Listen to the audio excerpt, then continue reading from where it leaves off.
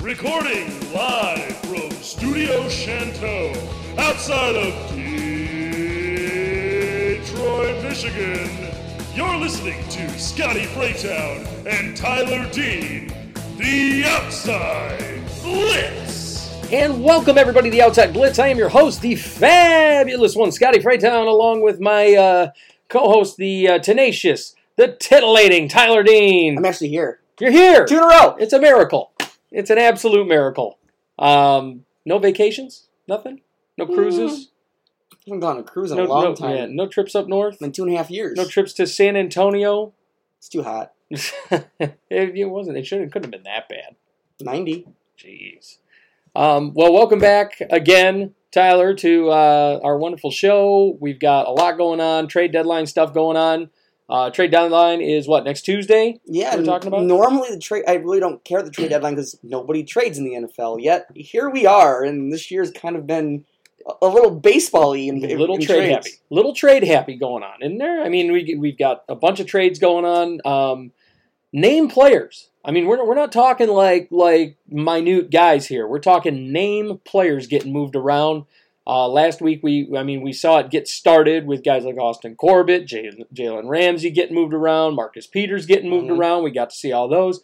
And this week, we've got even more. So that's going to be very entertaining when we hop into it. We had some exciting games over the weekend. I was at one of them. I was real happy. I got to see my Vikings play. You did? Yes, I did. I got to go down there. It was a Sweetest Day gift. It was a Sweetest Day present. Isn't that nice? That was a hell of a Sweetest Day gift. That's expensive Sweetest Day gift. It was expensive, but at least I got to see my boys. Now, we're going to get into that score in a minute, but we got some other scores to get into. Tyler, are you ready? Do it. All right, here are your scores for Week 7 in the NFL, starting with the Chiefs and the Broncos. Chiefs just dominate the hell out of the Broncos, 30-6. Andy Reid gets his 200th regular season game win as a head coach. He's been around for forever and a day, that Wilford Brimley-looking guy. In this game, Patrick Mahomes goes down with a knee injury. Matt Moore was the starter, so that was entertaining. Mahomes with the dislocated patella is what he's got going on.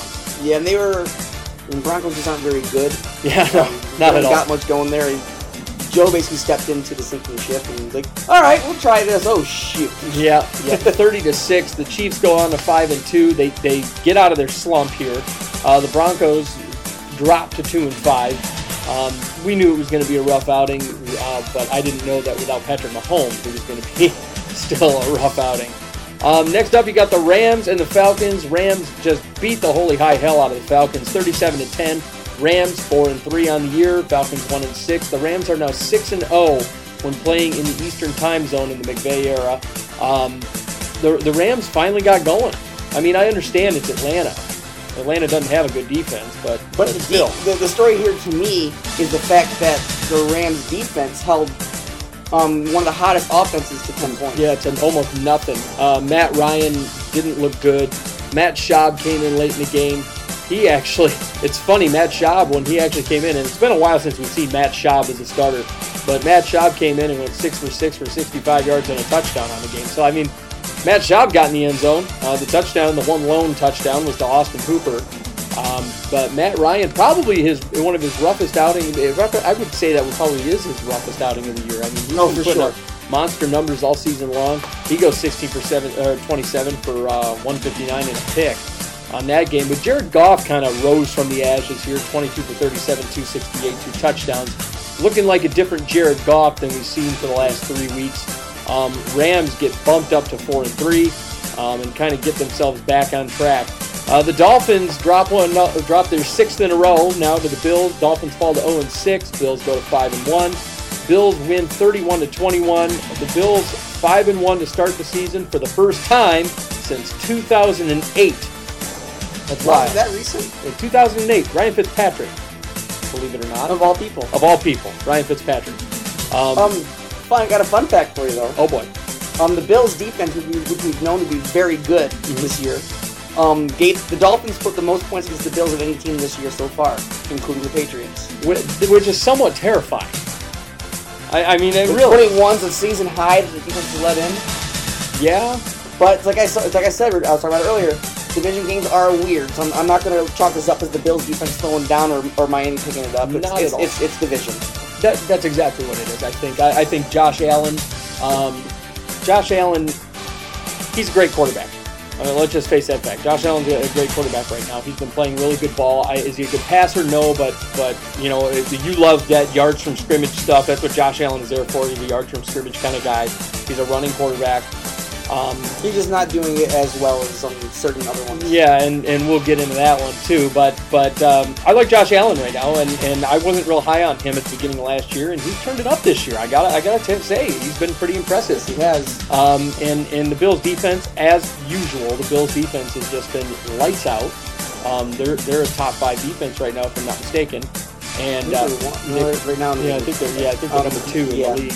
But I mean, that's pretty impressive to see the Buffalo Bills doing that. They were 2 last year. Yeah, they're impressive. So, but the Bills 31-21 over the Dolphins, 5-1 for the first time since 2008. I'm impressed. Next up, you got the Jags and the Bengals. Jags beat the Bengals 27-17. Jaguars go to 3-4. Minshew Mania gets it done. Bengals drop to 0-7. They're 0-7 for the first time since 2008. Yeah. AJ Green is still hurt. They're still hurting for him. Andy Dalton's not getting it done. They just can't get Joe Mixon going. They can't get anything going with the Bengals. In the meantime, the Jags get it done without Jalen Ramsey. In arguably one of Minshew's last games as a starter. Yeah, and it could very well be. Nick Foles did return to practice this week, so we'll be getting into that stuff, and we'll discuss that in a little while. But the Jags move up to 3-4 on the year. Next up, the game that I was at, the Vikings beat the Lions 42-30. The Vikings move on to 5-2. Lions drop to 2-3-1. Marvin Jones was the talk of the town on this game. 4 receiving touchdowns. He was tied for a franchise record. But there were a lot of cool things going on in this game. It was almost a back and forth kind of game, very offensive based. The Vikings defense did not play up to snuff. Lions dropped a 30-burger on them, but the Vikings dropped a 40-burger on the Lions. And neither defense was played very, very great. No, but still doing what he does is Kirk Cousins, and so we got to see that, and Dalvin Cook as well, and we got to see some Stephon Diggs stuff. So, and Adam Thielen did get hurt in this game. So we've got some stuff to talk about as far as that game, but the Vikings get it done, and they're going to be taking on Washington in a short week. Tomorrow night, Thursday Night Football, they'll be taking on the Redskins. Next up, we've got the Packers and the Raiders. Packers beat the Raiders 42-24. Packers go to 6-1. Raiders drop to 3-3. The Packers are 15-3 versus AFC West opponents since 2002. Just Aaron Rodgers doing what Aaron Rodgers does. Absolutely. I mean, that's what it was here. It was all Rodgers all day. Defense was fine. I mean, against a Raiders team that I guess is kind of... They've been scoring. They're hit or miss. Yeah. I think they're kind of hit or miss. They're a very middle-of-the-road kind of team. Raiders dropped to 3-3 on the year. I like the Raiders. I think they've made some great strides under John Gruden. I want to see if they can keep it up. Next up, you got the Colts and the Texans. Kind of a surpriser here. The Colts beat the Texans 30-23. Texans dropped to 4-3. Colts go to 4-2. Jacoby Brissett on the day had 4 passing touchdowns. It's a career high for him. And the Colts get it done in a divisional game against a very tough, very game Texans team. And I'm surprised to see the Texans dropping this one, especially with Jacoby Brissett as the quarterback. But Jacoby Brissett is proving that he can be a starter in this league, and it's kind of fun to watch. Mm-hmm. And you also still have Marlon Mack over there doing what he does, T.Y. Hilton doing what he does. So the Colts getting it done and keeping that division within reach here so they can take it and possibly go further in the playoffs. So kudos to them. Next up, you got the Cardinals and the Giants. Cardinals win their 3rd in a row, 27-21 over the Giants. Chase Edmonds, the talk of the town, 3 rushing touchdowns. He had a monster day for the Cardinals. Cardinals go to 3-1. Giants drop to 2-5. Danny Dimes getting beat. That was his 3rd loss in a row now. Yeah, it's his 3rd. And Saquon Barkley supposed to be the catalyst for the Giants. We're hoping that he becomes the catalyst for the Giants and for Danny Dimes. Something. Yeah, they're missing a lot of pieces over there. Next up, you got the 49ers and the Redskins. Probably a huge snooze fest for the day. The Niners beat the Redskins 9-0. just 3 field goals. 49ers are 6-0 for the first time since 1990. The Redskins can't get anything going. Case Keenum looked absolutely abysmal. And the Redskins drop another one, and they drop to 1-6 on the year. Thankfully for the Dolphins. Yeah, they're still better than the Dolphins, and they're still better than the Bengals. Can't forget them too. So, I mean, they still have 1 win. So, good for them. Next up, you got the Chargers and the Titans. Titans squeak by the Chargers 23-20. Ryan Tannehill comes in for his first start as a Titan. 312 passing yards, which is the most that he's had since week 3 of 2016. Wow. He was actually pretty accurate on the day, too. Titans getting it done. The Chargers, this is a team that we were talking about as a potential Super Bowl team. What's happening? What is happening? I don't understand. I don't get it. They always is the defense that lost without Darius Leonard? What do you mean, Derwin James? Derwin James. Yeah, Yes. I don't know. I'm just lost. I don't get it. It doesn't make sense. It doesn't. It does not make sense. This was a team that was unstoppable last year, and they have fallen apart, and now they're sitting at 2-5. It just makes no sense. And they're losing the lowly Titans right now. Right. And makes about as much sense as the fact that the Saints still haven't lost a game in Bridgewater. Yeah, and that's exactly what went on. The Saints go and they 36-25 over the Bears this week. Saints moved to 6-1. Bears dropped to 3-3. Teddy Bridgewater, he's won 8 of his last 9 road starts. The Saints just getting it done. Drew Brees has returned to practice, though. We've heard that he's throwing. This team's about to be deadly without they have their quarterback back. Essentially, he's not going to come back rusty. His injury was on his non-throwing arm, and he's going to come back fresh and ready to go. I'm going to say this. I think Drew Brees can come back, and he's going to come back pissed. Drew Brees is going to be pissed, and he's going to come in, and he's just going to light the world on fire. I'm expecting it. But the good news for the Saints is that they still do have Teddy Bridgewater hanging out, waiting in the wings, and he's been getting it done. They've won 5 in a row with Teddy Bridgewater. He'll be a starter next season. I think so, and Brees' contract is up at the end of this year. It's looking that way, and Drew Brees is going to come back on fire. No, I didn't say the Saints. Oh, you think he's going to start elsewhere? Mm-hmm. Oh, geez. Next up, you got the Ravens, your boys. They beat the Seahawks 30-16. They beat them in decisive fashion. Lamar Jackson outrushed the Ravens' opponent for the 3rd time this season. He outrushed them, the quarterback. He alone outrushed the team rush yards. Oh, Jesus. I hate it. They shut down Chris Carson, who's another guy who's been relatively hot this year. I hate it. I know you do. I hate it. I hate running quarterbacks. I hate them. Hate them. It's garbage. Anyway, the Ravens get it done against the Seahawks. The Cowboys, 37-10.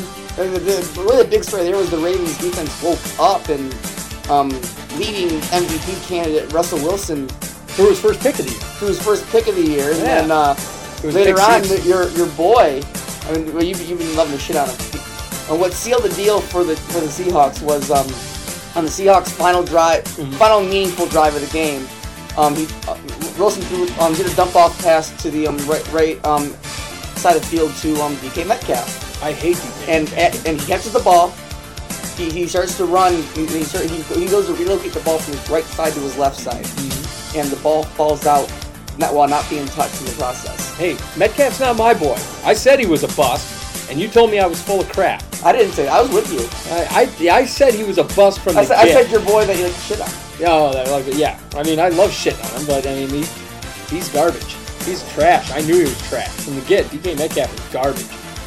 Next up, you got the Cowboys and the Eagles. Cowboys dominate the Eagles 37-10. Prescott has the most rushing touchdowns by a quarterback in franchise history with 21. Which shows you the Cowboys have always had a good series of pocket passers throughout their long history. But Prescott got it done. Cowboys move up to 4-3. Eagles drop to 3-4. Eagles have dropped now, I believe it's 4 in a row. And here we are. The Philadelphia Eagles are sitting in the cellar. So the Cowboys getting it done. Last but not least, Monday Night Football. The Patriots beat the Jets decisively. They shut them out 33-0. Patriots have won 17 of their last 19 against the Jets. They won 8 straight against the Jets. And you got Tom Brady there doing what Tom Brady does. He was getting it done. They were getting it done in the run game. The defense was picking off Sam Darnold. They picked him off 4 times in this game. And was it the defense that picked him off, or was it the ghosts? It was the ghosts. Yes, Sam Darnold seeing ghosts. And the Patriots moved to 7-0. The Jets moved to 1-5. It was a very interesting situation. We do have to talk about the Patriots a little bit in this situation. First of all, and those are your scores for Week 7 in the NFL. Now, I want to jump right into Patriot stuff because we do have some Patriot stuff going on that is kind of big news, and some stuff got thrown around. First of all, we got to talk Tom Brady. The rumors have started swirling. Tom Brady's home goes up for sale. His trainer's home goes up for sale in Boston. The rumors are swirling that he might be retiring. The rumors are swirling that he might try and play for another football team. I mean, think about it from that standpoint. Now he's being very tongue-in-cheek about whether or not he's going to stay playing for the Patriots or whether he's going to continue playing after this season. I mean, there's a lot of questions surrounding Tom Brady. And now it's, he also set up his contract. He got a contract extension, and it's set to void at the end of this season. He can void it. So what exactly, if you're the New England faithful, do you begin panicking at this point in time? Are you panicked if you're... Well, I'll tell you what won't happen. What's that? He won't be playing for another team. I think you're talking continuing to play for the Patriots or retire. I think that's where it's going. That's my perspective on it. Yeah. I don't think Brady has any interest in starting from scratch with a young coach who may or not know what they're doing. But would it be starting from scratch? I guess that's a question of the day, because we saw it from Peyton Manning. He moves to the Broncos and he goes and he wins a Super Bowl with Denver. Peyton did it out of force, though. I mean, he was kind of forced out because they want to start fresh and with luck. Yeah, I know. And I mean, I don't see Brady saying, "No, I want to play for a new team after spending 20 years." This is his 20th season. Well, and we've heard about some dissension in the ranks between him and Belichick as well. There's some problems there. They're not getting along. Apparently, they've gotten into it a number of times. We're hearing these inklings, and now we're hearing, Tom Brady's home is going up for sale, and his trainer's home is going up for sale.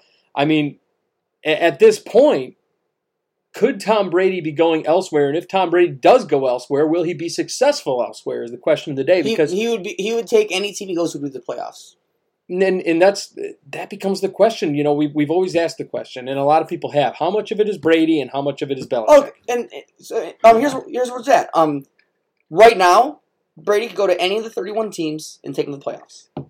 That's bold. But Brady, as a rookie, never being under Belichick, would have never gone to the playoffs.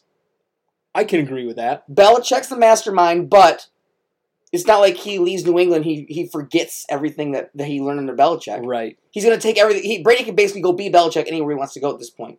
It's there. He can do it. It's in his brain. He can do it. Yep. It's not like, I got to leave everything you taught me here in New England. Yeah. No. At this point, Tom Brady has become the legend of Tom Brady, but the legend of Tom Brady was created by Bill Belichick. Yes. There's a reason why he was a 7th round draft pick. So if Tom Brady goes to another team and he takes that team to the playoffs, can he win the Super Bowl? That's the big question. Because the question of the day, like we always say it, we've said it before, unless you win the last game of the year, nobody cares. And I think any team he goes to, that team instantly becomes a Super Bowl threat. Wow. It's Tom Brady. At this point, he's got the skills that he needs. He doesn't necessarily need Bill Belichick anymore. Wow. But my standpoint on why it's Belichick's the guy is every time Brady gets hurt, Joe Schmo, who no one's ever heard of, comes in, does just fine. Yep, and rocks it, whether it be Matt Kobe Castle, Brissett or Garoppolo. Yeah. It doesn't. That's why I lean towards Belichick's the guy. But humans have brains, and you learn from someone, and if you have the talent to do something, you can be taught to do it well by a guy like Bill Belichick. Right. So, I mean, we do have questions about Tom Brady, and those rumors are swirling. as of Adam Schefter and company. So we are. But right now, it's more Schefter kind of stirring things up. But a lot of times Schefter is accurate. You know, that Schefter, is also true. A lot of times Schefter is not wrong. He's kind of the journalistic guru here as far as the NFL goes. I mean, he's not wrong in a lot of situations. So I just don't think he's going to a new team. Is where I'm retiring. Yeah, at any point that could happen. And if even with him retiring, are you panicked at this point? If you're the New England faithful here, if Belichick's still the head coach, no, not at all. No. Wow, that's bold. That's bold. I don't think it is. I think it is. He's got 4 quarterbacks that's come in and done great. Is it all of which are relatively no names? There's questions. I don't know. I mean, if they get a late round draft pick, I mean, is there going to be a good enough quarterback there that they're going to pick up? Are they going to pick somebody up off of? We didn't even know who Garoppolo and Brissett were. Yeah. When they came in. Yeah. No, and Brissett was a 3rd string quarterback, mind you. I know. So I mean, but there are questions there. So with that, Tyler. So I want to go ahead and take a quick break, and then we're going to hop into Tyler's top 10. We're going to hop into Fraytown's Forgotten 5 and Forgetful 5. We're going to go around to some news. We got some trade deadline news. We got IR stuff. We got a lot of guys hitting IR. We got a couple signings going on. So we got a lot of stuff to go over. So we're going to take a quick break, and then we're going to get right into the meat of it. So we'll be right back right here on the Outside Blitz. At It's Your Time Massage, you get all the benefits of one of the larger massage chain parlors, but in a more intimate and personal setting. With 4 years' experience, massage therapist and owner Amanda Yatta's goal is to help people in a natural way, offering Swedish, deep tissue, pregnancy, aromatherapy, and sports massages. You will feel better and have more energy in just 1 hour. It's Your Time Massage is offered in-home, Amanda's or yours, with the rates ranging from $55 to $130. You get professional quality at an affordable rate. Contact Amanda today at 313-686-4347 or online at iytmassage.com. It's Your Time Massage. Ladies and gentlemen, are you ready? Are you ready? Get ready, dog. Get ready.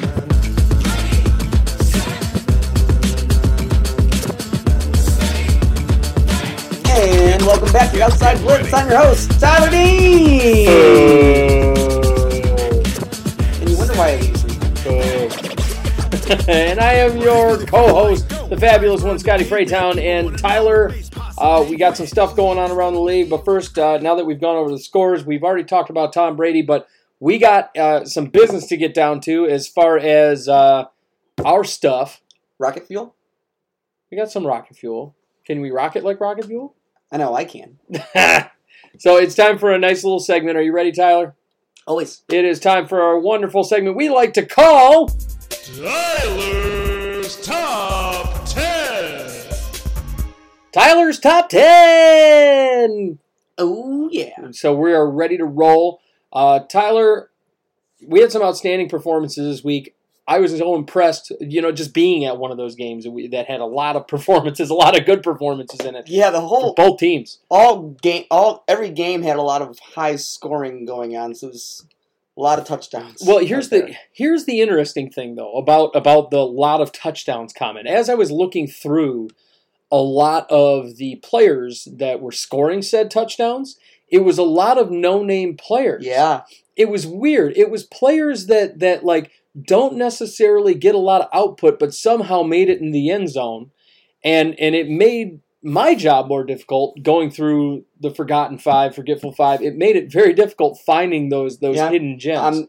What I'm classifying as those type of players I'm counting for on my top 10. Yeah, and that's the interesting thing. A lot of no-name players getting it done this week. And some players got it done. Like I'll get into that in a minute, but my Forgotten 5, you'd be amazed by how many guys are on that Forgotten 5 that didn't score a touchdown. It's just hard to put someone who put 140 yards right in versus someone who spoiler got in the end zone 4 times. Right. Yeah, and that's the big thing. I was looking through like, oh my gosh. Like these guys aren't scoring a lot of touchdowns. They have a ton of yards, Mm-hmm. but there's not a lot of touchdowns. So, Tyler... So what I like to look at is, when it comes to this, is imagine taking that player and their stats away from the game. How different is the outcome now? Right. And those numbers still mean something at that point. A couple of players that you have that probably have a lot, 120, 130 yards and no touchdowns. Mm-hmm. You probably could pull that out, and you still got a game that's winnable and doable. But you got a player who scored 4 touchdowns, and it's a blowout game. Or, and on the flip side, I had a player, and somewhat a spoiler, I had a player who actually iced a game. Actually, straight up iced a game. So, I mean, with no touchdowns. Iced a game, had a hell of a game, but iced it, and had no touchdowns on the day. Came very close, but had no touchdowns on the day. So, with that, Tyler, let's hear it. I want you to hit me with it. Tyler's top 10. What do you got? Number 10, Zach Pascal. 6 receptions, 106 yards, and 2 touchdowns. There is first no-name guy of the day. Yep, right away. Right off the top. From no name, there's only 2. But I'm counting forward. I'm calling guys that aren't your typical expectors. Pascal had a hell of a game. Out of nowhere, he performed well. 2 touchdowns, got in the end zone twice. Hell of a game. Honestly, hell of a game against a very solid defense in the Houston Texans. Got it done. I mean, 6 receptions, 106 yards. He got in the end zone twice. He had a 17.7 average. Along of 34 yards. There we go. Yeah, I mean, and both him and Eric Ebron had themselves great days for that Colts team. But 106 yards, and it's kind of interesting because he did that with a guy like T.Y. Hilton on the field. Yeah. So I mean that Hilton was still kind of reeling from injury in a way. Yeah, he is. But T.Y. Hilton's always playing through injury. Well, I mean that's an every year thing. Yeah. I mean but Pascal he's 24 years old, so it gets kind of exciting for the Colts because they may have found a franchise receiver there. Definitely. So that could be an interesting thing. And he's sort of from Old Dominion. That's his college, from Old Dominion. That's how you know nobody knows who the hell this guy is. But great job by him getting it done and getting in the top 10. Number 9. And he's not a no-name, but he's someone that's it's kind of new to the list, being what his role typically is. Mm-hmm. Latavius Murray.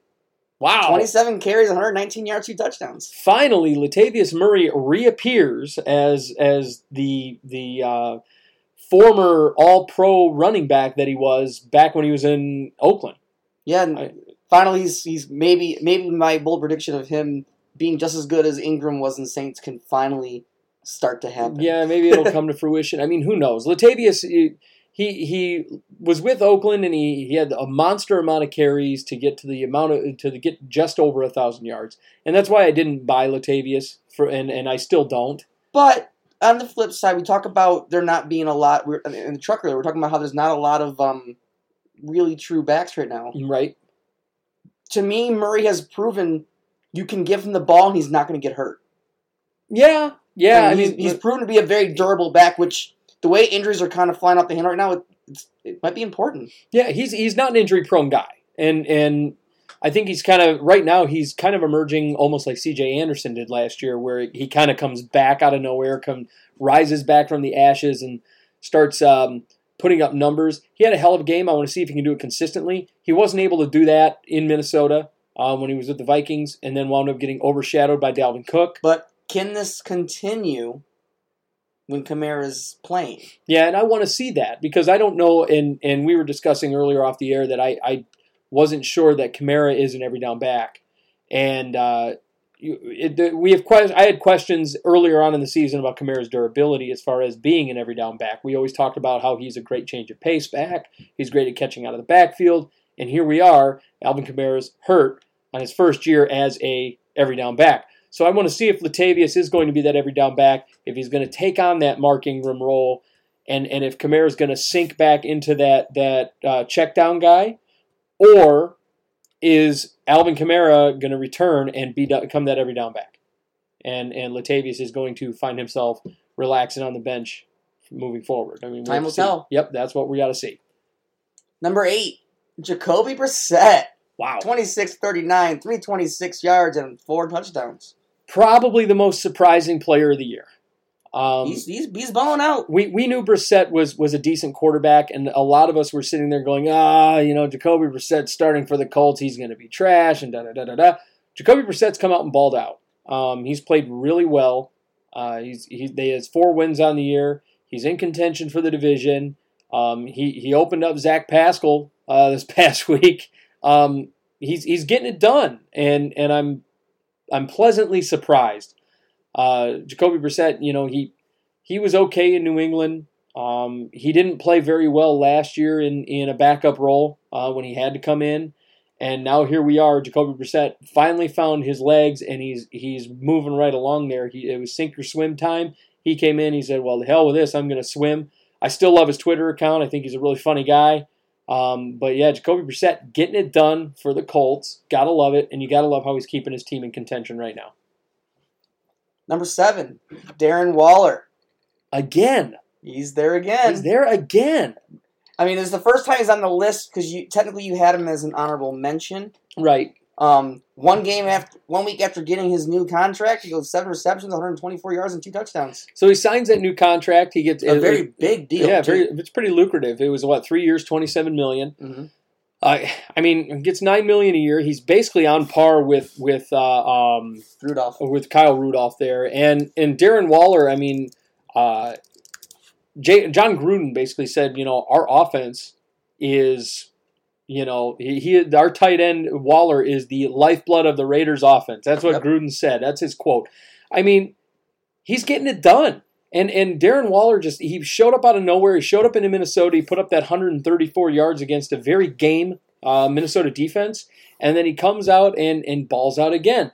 Darren Waller's playing good ball. And he's, tight ends, there's a lot of tight ends out there that are those blocking tight ends. We see that all the time. And then we have a few pass-catching tight ends that are really something special to watch. Those George Kittles and the Evan Ingrams and sometimes the Kyle Rudolphs and Mark Andrews, players like that. They're getting it done. And now here we have another one, Darren Waller, suddenly out of nowhere, and he's a really tall, big-bodied guy. He's not like massive though. He's kind of like a tall, he's almost a little lanky. Really, he's got the height, he's got the arms, he's got the reach, he's a great catch. He makes spectacular catches. He's able to get over guys. I like it a lot. I think Darren Waller's something special, and I'm excited to see how he continues to develop as a player for the Raiders. And he's a former Raven. He's a practice squad guy. Yeah. So I'm excited to see if he can develop. I mean, the guy's 6'6".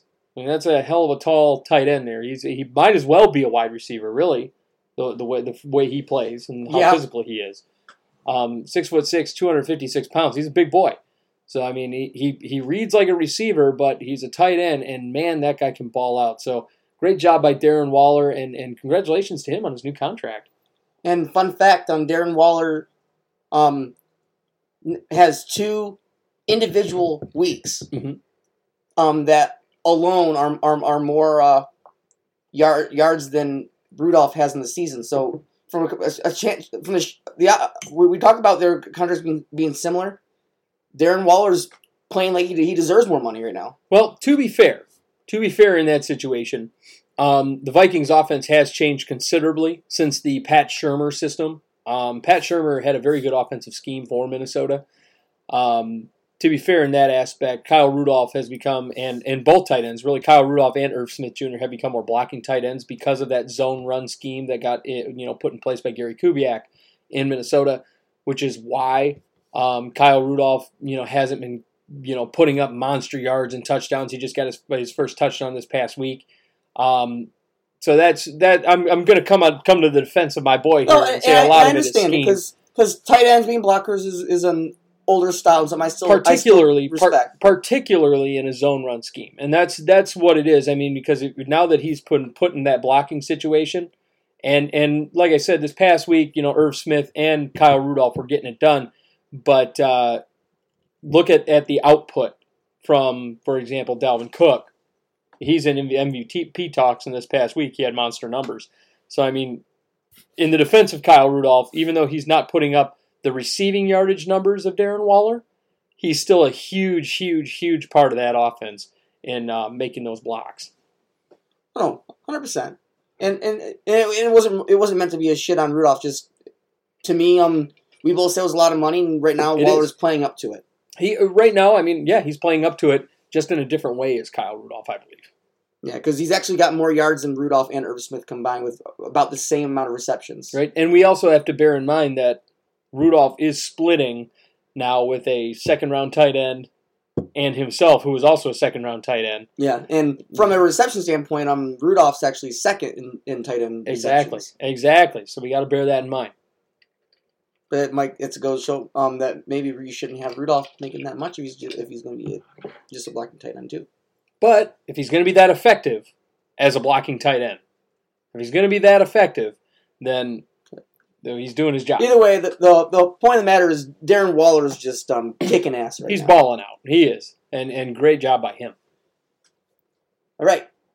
Number 6, Ezekiel Elliott back up here. 147 yards from scrimmage and a touchdown. Zeke coming alive. I like what Ezekiel Elliott's doing. We know the Dallas offense kind of goes through Zeke. It doesn't go through Coop. It doesn't go through Dak. It goes through Zeke. And when he gets moving, Dallas gets moving. And he got moving this week. Ezekiel Elliott is the lifeblood of the Dallas offense, and we've known that for a while. And this is what we expect. This is what we expect out of a guy like Ezekiel Elliott.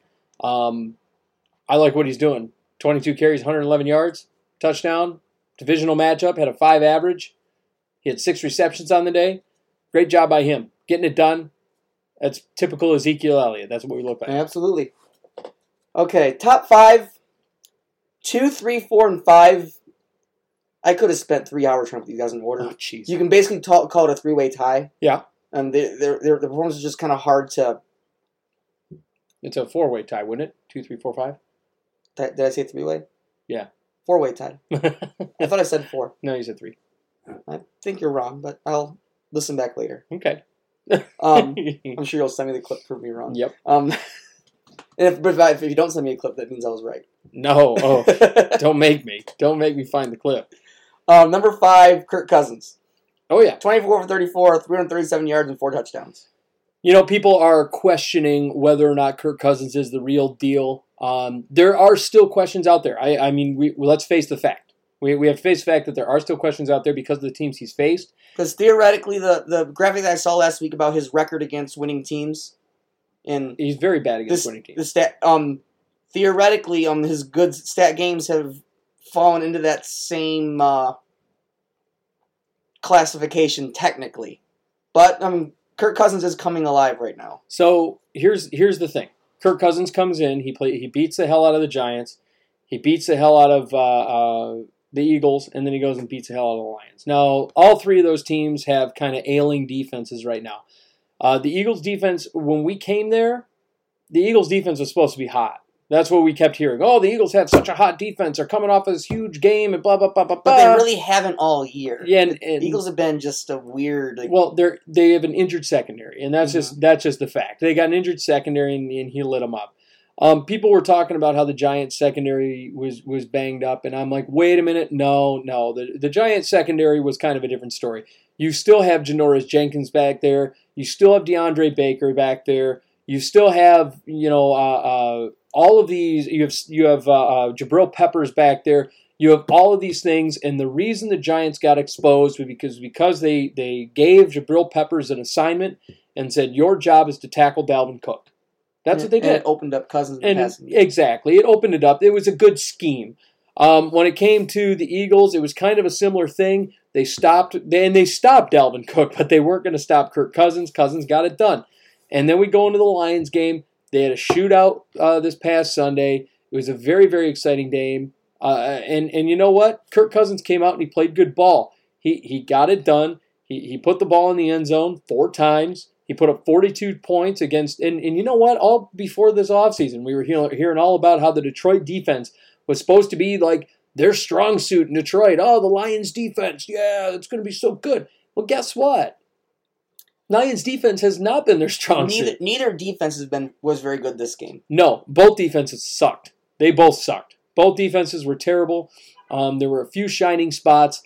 And I have one of them as an honorable mention in the Forgotten 5, but as far as I'm concerned, Kirk Cousins did a great job against a very game Lions team. He came out. He didn't make mistakes. He didn't get sacked in the entire game. He was mobile. He was calm. He was cool. He was collected. The Lions took the lead early. It's not like the Lions' offense was bad, and Kirk Cousins came out and responded every step of the way. 30 points is nothing to sneeze at. For 3 quarters, it was a back and forth game the entire day. And Kirk Cousins responded. And even with Adam Thielen going down early in the game in the first quarter, Kirk Cousins responded. He got the tight ends involved. He got a touchdown for the fullback. C.J. Ham got into the end zone. He got Dalvin Cook involved in the passing game. He got, Rudolph, Irv Smith. He got a 7th-round rookie, Olabisi Johnson, involved in the game. He got Stephon Diggs involved in the game again for the second week in a row. So can I sit there and say that Kirk Cousins isn't for real? I mean, we have to see what he does against the winning team. Okay, he's definitely not for real. He's always going to be a hit-or-miss quarterback. It's who Kirk Cousins is. Yeah. But the question is, can he get the job done and string enough wins together to go for a deep run? Right. That is the question. That's going to be the question. Kirk Cousins will never, ever be a 300-yard, 4 touchdowns, 0 interceptions type of quarterback. It's not who Kirk Cousins is. No, but is he playing great ball right now? Yeah. Yes. He's balling out, and you can't take that away from 967 yards, 10 touchdowns, 1 interception in the last 3 weeks. He's balling it out. He's playing good ball. I can't sneeze at it. I can't give him a hard time. He's just doing what he's going to do. He got off to a slow start, and a lot of people say, well, he's playing pissed. Okay, great. I hope he is, because he's playing good football right now. Spartan mentality. That's it. He's pissed. Number 4, Marvin Jones. I might get a little bit of crap for putting him this low, with that just under 100 yards thing is what gets me a little bit. But 4 touchdowns, like I said, you could basically call all these guys tied for second here. Marvin Jones. 10 receptions, 93 yards, and 4 touchdowns. I don't know if this is more of a story of how good Marvin Jones and Matt Stafford were in that game, or if it's a question of just how bad Xavier Rhodes has been playing this season. And we heard Mike Zimmer in the offseason say that Rhodes needs to play up to his contract, and Rhodes got all bent out of shape about it. Well, you know what? Xavier Rhodes does need to play up to his contract. That's just the fact. Marvin Jones went out and played great football, and he was. It was amazing to me watching how many missed tackles the Vikings had against Marvin Jones because of that spin move that Marvin Jones is putting on him. And he did it probably 3 times in this game to get extra yardage. He made a lot of people look silly that game. You're right. Jones played awesome. It was probably the best game I've seen Marvin Jones play since he was a Bengal. Yes. And it was something to really behold. He got it done. Was he under 100 yards? Yeah, but in the red zone, he was a factor. And he was making plays with his legs. He was getting some rack yardage. Good with his hands. He was drawing penalties on the game. He was getting it done. So great job by Marvin Jones. Being at the game, I hated Marvin Jones. As a Vikings fan, I hated Marvin Jones. But I could see a good player when I saw one. And he got it done. Number 3, Dalvin Cook. 25 carries, 142 yards, and 2 touchdowns. This guy's in MVP talks right now. In my opinion. I agree. I think he's in MVP talks. So he's leading the league in rushing. Yep. There's a couple guys below him that They're close. have had a bye. Yeah. So it's going to level out a little bit. In particular, I'm talking Christian McCaffrey. Yep. Christian McCaffrey's only about 100 yards behind him, which is what Christian McCaffrey's averaging. Uh-huh. Plus, Christian McCaffrey has another 400 yards through the air as well. So McCaffrey, to me, is the highest back on the list for MVP, but yeah. Kirk Cousins isn't far behind, in my opinion. So let me just throw this out there for all season long. And like I said earlier, we were talking about the Lions' defense is supposed to be their strong suit. We were hearing all about that. Oh, Lions defense, that's the big deal. Lions defense has not been their strong suit. They spent 40-some-odd million on those front 4. One of those guys being Snacks Harrison, who's supposed to be the big run-stuffing defensive tackles, big space-eating guy. They have a few big rushers this season. And you know what? Here's a guy like Dalvin Cook putting up 142 yards against a Lions team who just could not. They didn't have any answers for him. And it was amazing by Dalvin Cook how many times we saw him hit the line, get hit, and then back up and try again a different route and get it done. It's like he had a second opportunity to make a play with, and he made a play on those runs, and he was getting passes through the air too, and it wasn't a lot, but he did get a couple of passes through the air too and make plays with his legs. He has only like 10, 15 yards. About or so, 22 yards on the day. So I think he had about 6 catches for 22, but he made plays with his legs. He was getting a lot of first downs. And he was, like I said, he was getting hit. He was bouncing off and then moving in another direction and putting up big plays. There were a couple where he bounced off, took a couple of tackles away from guys and got in there. That final getting into the end zone was like the stake in the heart, it was the final nail in the coffin. But, and he finished off that final drive for the Vikings to take it home. But Dalvin Cook was a monster. He's been a monster all year. This zone run scheme by Gary Kubiak is benefiting him. And Dalvin Cook's going to continue to be a monster in this league as long as he has that Stefanski-Kubiak system that they keep rolling with. And he can stay healthy. Absolutely. Because we're entering that time every year where he tends to get hurt. Well, no. I mean, Dalvin Cook's always been hurt early. That's the thing. Dalvin Cook usually gets hurt week 3 or 4. This is actually longer than he's lasted. This is the longest he's lasted in his. But still, he needs to prove to me he can stay healthy for a full season before I turn off the concerns on injury. Exactly. That's the big question about Dalvin Cook. I want to see if he can stay healthy. Number 2, I would have put Cook right above him. Then their stats are very similar, but because of Chase Edmonds coming in, like all of a sudden going from sitting on the bench, expecting to sit on the bench, and hey, DJ's out. We need you to come in and play. And he goes and balls it out, not expecting to have to play. 27 carries, 126 yards, and he puts up a trio of touchdowns. Let me just, first of all, say shame on the Arizona Cardinals. And shame on the Arizona Cardinals for saying all week long, David Johnson's going to play, David Johnson's going to play, David Johnson's going to play, and then going out there and putting in Chase Edmonds, and Chase Edmonds balls out. And then, after Chase Edmonds balls out, they jokingly put something on their Twitter page saying, oops, all you fantasy owners should have started Chase Edmonds. Ha, ha, ha, ha, ha. Shame on them for being DJ assholes. did start the game, though. Well, still, shame on them, because they knew that Chase Edmonds was going to get the workload, and they just kept drawing people on. But in any case, Chase Edmonds getting it done. Kind of a no-name player. You haven't, I know who Chase Edmonds is, but we haven't seen him really come alive in the NFL. If he does it again, you might be considering getting rid of David Johnson, who's actually been kind of a bust this season. He was kind of iffy last season. So, I mean, I'm not feeling David Johnson right now. He hasn't been good. No, he hasn't. And I mean, how much of it is, the crappy offense in Arizona? How much of it is the crappy passing attack? How much is it the bad offensive line? How much is it that? That's going to be the questions of the day. I mean, right now he's got 300 yards on the year. I mean, last year he didn't break 1,000. The year before that he was hurt. He only has 1 year with 1,000 yards, and that was back in 2016. So, I mean, I don't know. I don't know that I buy David Johnson right now. I don't know that I can. In one game, Edmonds has almost got half of the yards that DJ has all year. Right. So David Johnson, I mean, might be on his way out to another team. I mean, and I think David Johnson will be successful if he goes elsewhere. No. I think he will. DJ's garbage. I've always thought he was garbage. No, I think he'll be successful if he goes to another team. But Chase Edmonds... I've never believed him to be a top 10 running back. Chase Edmonds might be the guy, though. I think he could be. And that might be the situation. Chase Edmonds might wind up being the guy. I think David Johnson, if he goes elsewhere, he'll be successful. But I don't think he's going to be successful in Arizona. Chase Edmonds, I think, will be taking his spot before the end of the season. He's only averaged over 4 yards a carry twice in his career. Yeah. Yeah, you're right. You're right.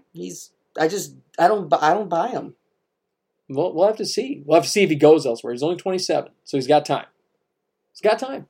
Number 1, I'm sure you're not surprised he's number 1 just with the game he had, but Aaron Rodgers, 25 for 31, 429 yards, and 5 touchdowns. Can't be surprised by it. Holy shit. Now, what a game he had. 2 of those passes, we got to give credit. 2 of those touchdowns, we got to give credit to Marquez Valdez-Scantling. True. 2 receptions for over 130 yards. He had 2 touchdowns on the day, so we got to give him some credit because he did get a lot of rack yards there. But Aaron Rodgers, doing what Aaron Rodgers does, lighting the world on fire, getting it done. We're talking 5 touchdowns. We're talking 400 plus yards. Biggest day out of any quarterback in the NFL, really. I mean, he had the biggest day. Aaron Rodgers getting it done. And a lot of people questioning Aaron Rodgers after that game when in Detroit, and Aaron Rodgers is crap. He's got the refs in his back pocket. Well, Aaron Rodgers left zero questions in his wake after this whole thing. He got it done, and he did it himself, and he showed the world, hey, don't forget who the hell I am. I'm Aaron Rodgers, and he went out there and lit the world up. He's the quarterback that's going to retire with by far the best touchdown interception ratio of any quarterback in the history of the league. Yeah, he just reminded everybody who the hell he was, and that was it. Just Aaron Rodgers doing what Aaron Rodgers does. I'm used to it at this point. My team is in the North. I deal with Aaron Rodgers twice a year. I know what Aaron Rodgers is capable of, and he's capable of making you look stupid. Yep, and he did it 5 times in this game. So Aaron Rodgers gets it done. And made it look easy, too. You look at a 400-yard game and you think, he probably threw it 40 times. He was just over 30. Yeah, he was throwing the ball all over the place. And completed almost all of them. Yep, getting it done. Aaron Rodgers, man. I don't know what to say. It's Aaron Rodgers. So, Tyler, with that, Tyler's top 10 is in the books. And we got ourselves another segment to get to here, and I'm going to jump right into it. Tyler, here it comes. It's time for Fraytown's Forgotten 5. Fraytown's Forgotten 5. You excited? Yeah, we'll see. Oh, we'll see. Well, I got some good ones. I think I got some good ones anyway. Number 5, I'm going with Leonard Fournette. 29 carries, 131 yards on the day. He had a big day. So we're doing forgetful or forgotten here? Yeah, I know. 29 carries, 131 yards. Leonard Fournette. This is the second time I think I've had him on the forgotten. He had a really good game. Tore it up. Didn't hit the end zone. This is like I'm saying. He had a big yardage output. Didn't hit the end zone. But this is the second time Leonard Fournette's done that. Huge yardage output. I mean, one game he put up 200 yards, didn't hit pay dirt. Yeah, I put him in at number 1 on that one. But it was a low score. It depends on how the rest of the league looks too. Because I like putting guys with yards on there, but it's hard to deny someone with 4 touchdowns. Right, and that was the thing. Leonard Fournette, he got over 200 yards, but then he didn't get in the end zone. So I mean, he was getting it done. I mean, great job by Leonard Fournette, continuing to be a great runner for the Jags there. Number 4 goes to the Saints, Michael Thomas. 9 receptions, 131 yards as well. Michael Thomas getting it done. Still getting open for Teddy Bridgewater, the way he does for Drew Brees. Still the number 1 receiver over there. Still looking like a champ. I mean, you're a good receiver when, you're the number 1, and you a lot of times we see it like a quarterback switch will happen, and then a certain guy becomes the favorite of that quarterback. We see it happen all the time. In this case, Michael Thomas said, no, I'm still the number 1, and continues to get the ball. So Michael Thomas, great job by him. Number 3 goes to Phillip Rivers, 24 for 38, 329, 2 touchdowns in the loss. Even though the Chargers are having a tough time, Phillip Rivers is still playing at a high level and still playing well. Phillip Rivers got it done again this week, and his team just isn't supporting him at this point, I think. I think his defense is bad.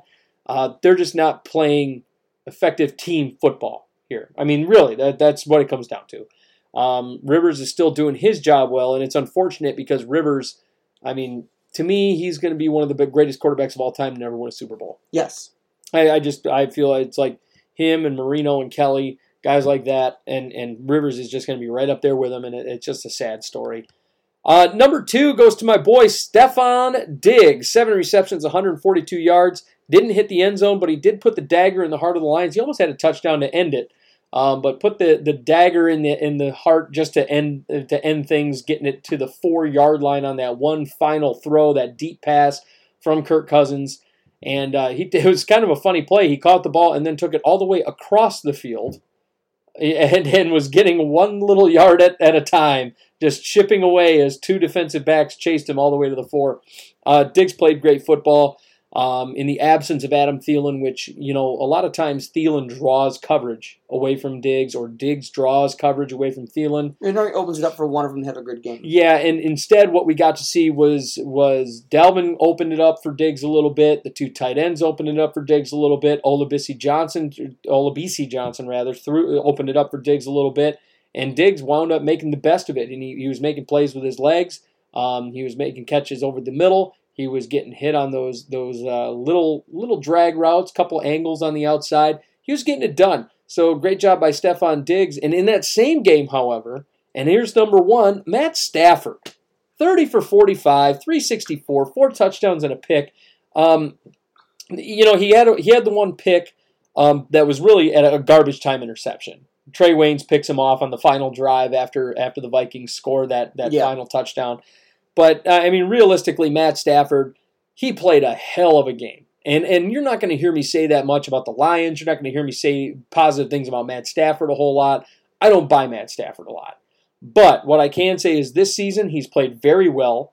And what I can say is that Matt Stafford has been getting it done. He got it done in this game. And actually, he had me biting my nails like, oh my God, what's going on? He was just really tearing apart a very good Vikings defense. And he was reading them well. He had a few mistakes, and unfortunately, at the end of the day, Kirk Cousins was on his game. And Kirk Cousins, when he got the football, he was driving it downfield. The Vikings only punted twice in that game. So you got to give it up to Matt Stafford and the way he's been playing this year. For the way he played this week, he just really did well. I got to say, I was really impressed with him. So kudos to Matt Stafford, number one on Fraytown's Forgotten Five. Now, for the Forgetful Five. These were bad. These were really bad. And in that same game, making the Forgetful Five, Xavier Rhodes gave up, so I'm going to say this about Xavier Rhodes. He is only going to be credited for giving up 2 of the 4 touchdowns. Realistically, Xavier Rhodes blew the coverage that gave up all 4 of those touchdowns in this game. The fact that he's only getting credit for 2 of them is obnoxious. Xavier Rhodes played horrible. He gave up the 4 touchdowns. He was burned by Marvin Hall on a huge deep pass. He got burned by Marvin Jones all game long. He had a drive-extending pass interference penalty in the first quarter against Marvin Jones. Xavier Rhodes, I said it the last time we talked about him, and I'm going to say it again. And I agree with Mike Zimmer. Play up to your contract. You are not playing up to your deal. Everybody was talking 2 years ago about roads closed, roads closed, roads closed. You know what? Your roads were wide the hell open this week, and you played like garbage. Absolute garbage. You didn't look like the number 1 corner on that team. You didn't even look like the number 2 corner on that team, Rhodes. You looked like corner number 3. He played like absolute crap, and I was disgusted to say that he's our number 1 corner because this is the 2nd week in a row that Xavier Rhodes has looked like crap. He really has. He's looked like garbage. I'm tired of it. That's my rant for the moment. Yeah, it was a rough game there for Rhodes. It was bad. And Jones you know made what? it look easy. Last year you got to see me go off about Anthony Barr because Anthony Barr played like crap a lot early on last season. Those first 8 games, he was trash. And those last 8 games, completely different player because they changed his role. Well, Xavier Rhodes needs a role change or something. He needs to be booted to the number 2, maybe give Mike Hughes a shot to be the number 1. I don't know. But Xavier Rhodes, he is a detriment to this Vikings defense at this point. He is. He played like crap. I agree with Mike Zimmer. Xavier Rhodes needs to play up to his contract. Period. He needs to get it done. Number 4, Melvin Gordon. 16 carries for just 32 yards, 2.0 average.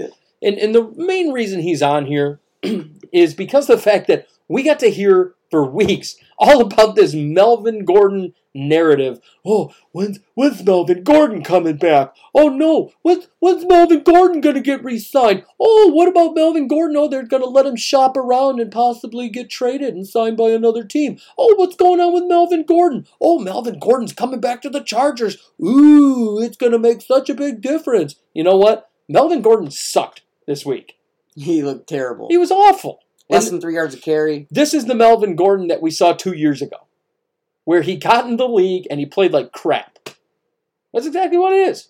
Yeah. Oh, yeah, I do remember that. The Melvin Gordon that we saw, and he's regressed back to that. He's not the Melvin Gordon that we've seen for the last 2 seasons. He's the Melvin Gordon that we saw Not last year, not the year before that, but the year before that. Back in 2016 when he played like crap and he didn't break 1,000 yards and everybody was like, oh, Melvin Gordon's a bust. He's only broken 1,000 once. Yeah. And 2016 was his second best season. Oh, well, I'm sure. I'm sorry. I'm not sure.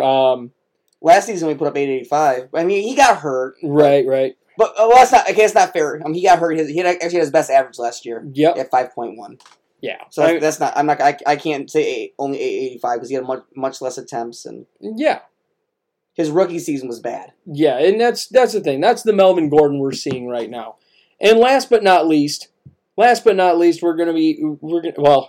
up, number 3, Case Keenum, 9 for 12, 77 yards, 0 touchdowns, 0 interceptions. The only reason Case Keenum is number 3 on this list, even in spite of his crappy output, no touchdowns, no interceptions. I disagree on this one, but I'd be flip-flopping, but... And no touchdowns, no interceptions, and he was more accurate. He even though he only threw 12 passes, he still went 9 for 12. He still put up 75% of his passes. You can't crap it. I understand why, but I disagree. Case Keenum didn't do anything wrong. That's the thing. I can't, it's not like he sits there and he's calling the pass plays. It's not like he's over here saying, oh, well, I'm throwing the ball today. No, like, the coach called the pass plays. He threw the pass plays. He threw them accurately. He didn't throw any picks. He didn't throw any touchdowns, but he didn't throw any picks. Case Keenum did his job. I mean, really. Was it a bad game? I don't know that I can call that a bad game. The coach only called 12 pass plays, and he completed 75% of them. I can't give him a hard time. If the coach called 24 pass plays and he completed 9, that's a different story. But he completed 9 to 12. I can't say he played bad because he didn't. He didn't play bad. I guess he can't. Number 2, however, and I know you'd flip-flop him, but number 2 to me goes to Jimmy Garoppolo. 12 for 21. Now, that's a crappy stat line. 12 for 21, 151 yards, no touchdowns, and a pick. Garoppolo not getting it done. He got the win, but not getting it done as far as a quarterback goes. Probably his worst game of the year, or one of his worst games of the year. Jimmy G just looked bad. That's just what it is. He just looked bad. But not as bad as number 1. Number 1 on the Forgetful 5 goes to Sam Darnold, 11 for 32, 86 yards, 0 touchdowns, 4 interceptions through 4 quarters of play. After having that great game against Dallas, he tanks against the New England Patriots and got caught on the sidelines, and he was mic'd up saying, I'm seeing ghosts out there. It's like a 33% completion rate. Yeah, he was god-awful. So Sam Darnold goes and takes number 1 in the Forgetful 5. Just terrible. Almost had as many receptions as Rodgers had touchdowns. Right. Jeez. So with that, that's our Fraytown's Forgetful 5. Now, Tyler, we're going to take a quick break. We're going to jump into some news around the league, and then we're going to finish up with our predictions for the week. So we will be right back right here on the Outside Blitz. At It's Your Time Massage, you get all the benefits of one of the larger massage chain parlors, but in a more intimate and personal setting.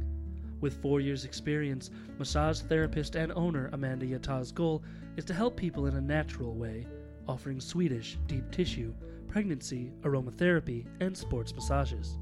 You will feel better and have more energy in just 1 hour. It's Your Time Massage is offered in-home, Amanda's or yours, with the rates ranging from $55 to $130. You get professional quality at an affordable rate.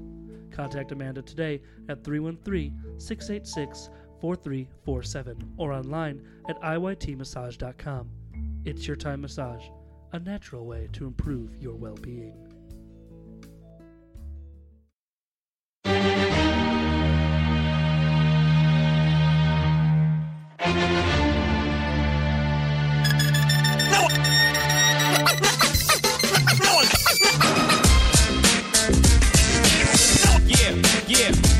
And welcome back, ladies and gentlemen, to the Outside Blitz. I'm your host, the fabulous one, Scotty Fraytown, along with the titillating Tyler Dean. And Tyler, we got some news around the league we got to go over here.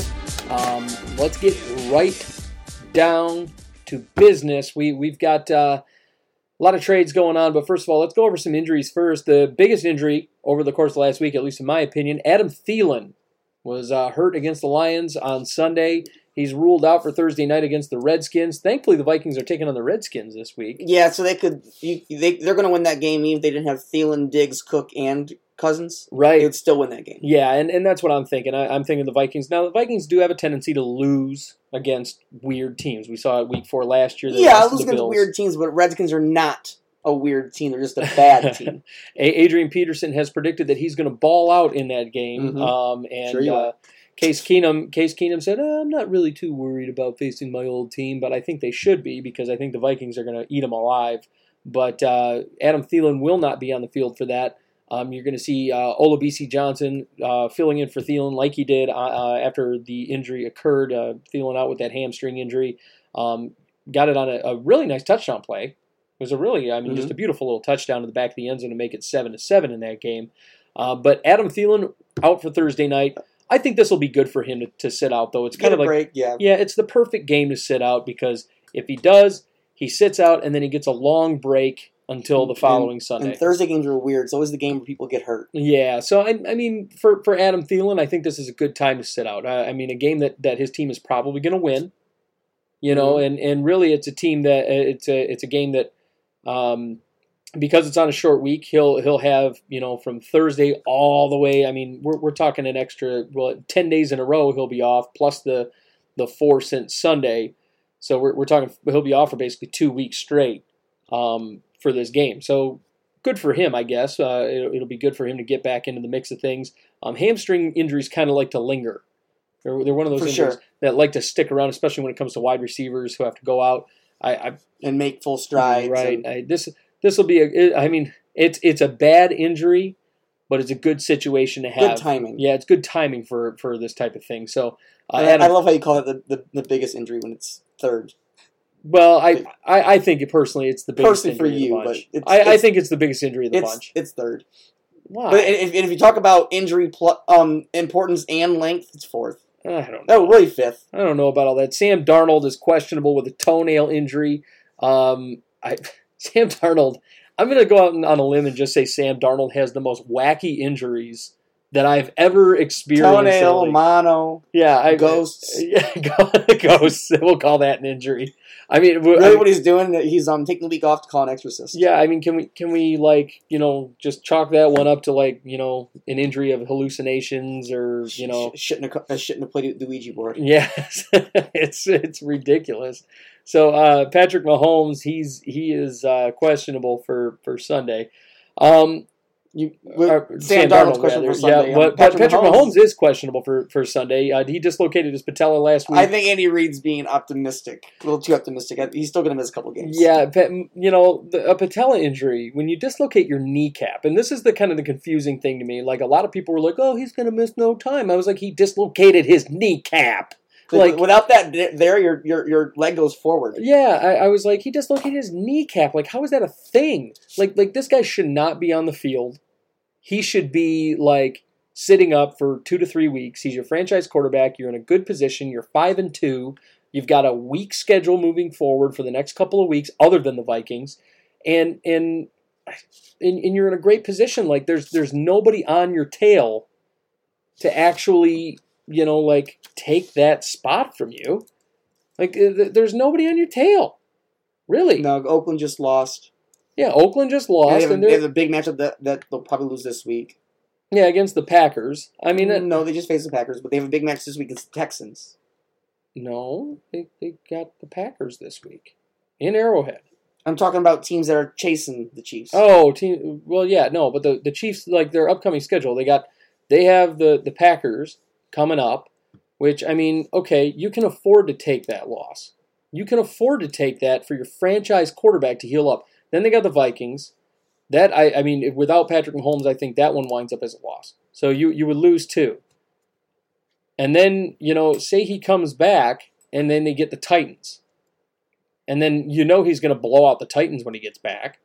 So, I mean, if I'm the Chiefs, I'm not that concerned. I'm going to let Patrick Mahomes sit on that bench for a couple of weeks and mind his business. That's what I'm going to do. You just picked up a Week 7 win. It just doesn't make any sense to try and rush him back and allow him to get hurt again. I feel like that's silly. I think that's silly as all hell. But maybe that's just me. Also hurt Matt Ryan. He suffers a high ankle sprain in the loss to the Rams. He's questionable for Sunday against Seattle. I think I mean, he should probably sit too. I would probably let him sit just because And their season's pretty much over. It's basically over. At this point, at this stage of the game, you're 1-6. Matt Ryan is a legendary elite quarterback. Don't risk a lingering multi-year type of injury. Let him get healthy. Not only that, you just signed Matt Ryan to a huge contract last offseason. I mean, a huge deal.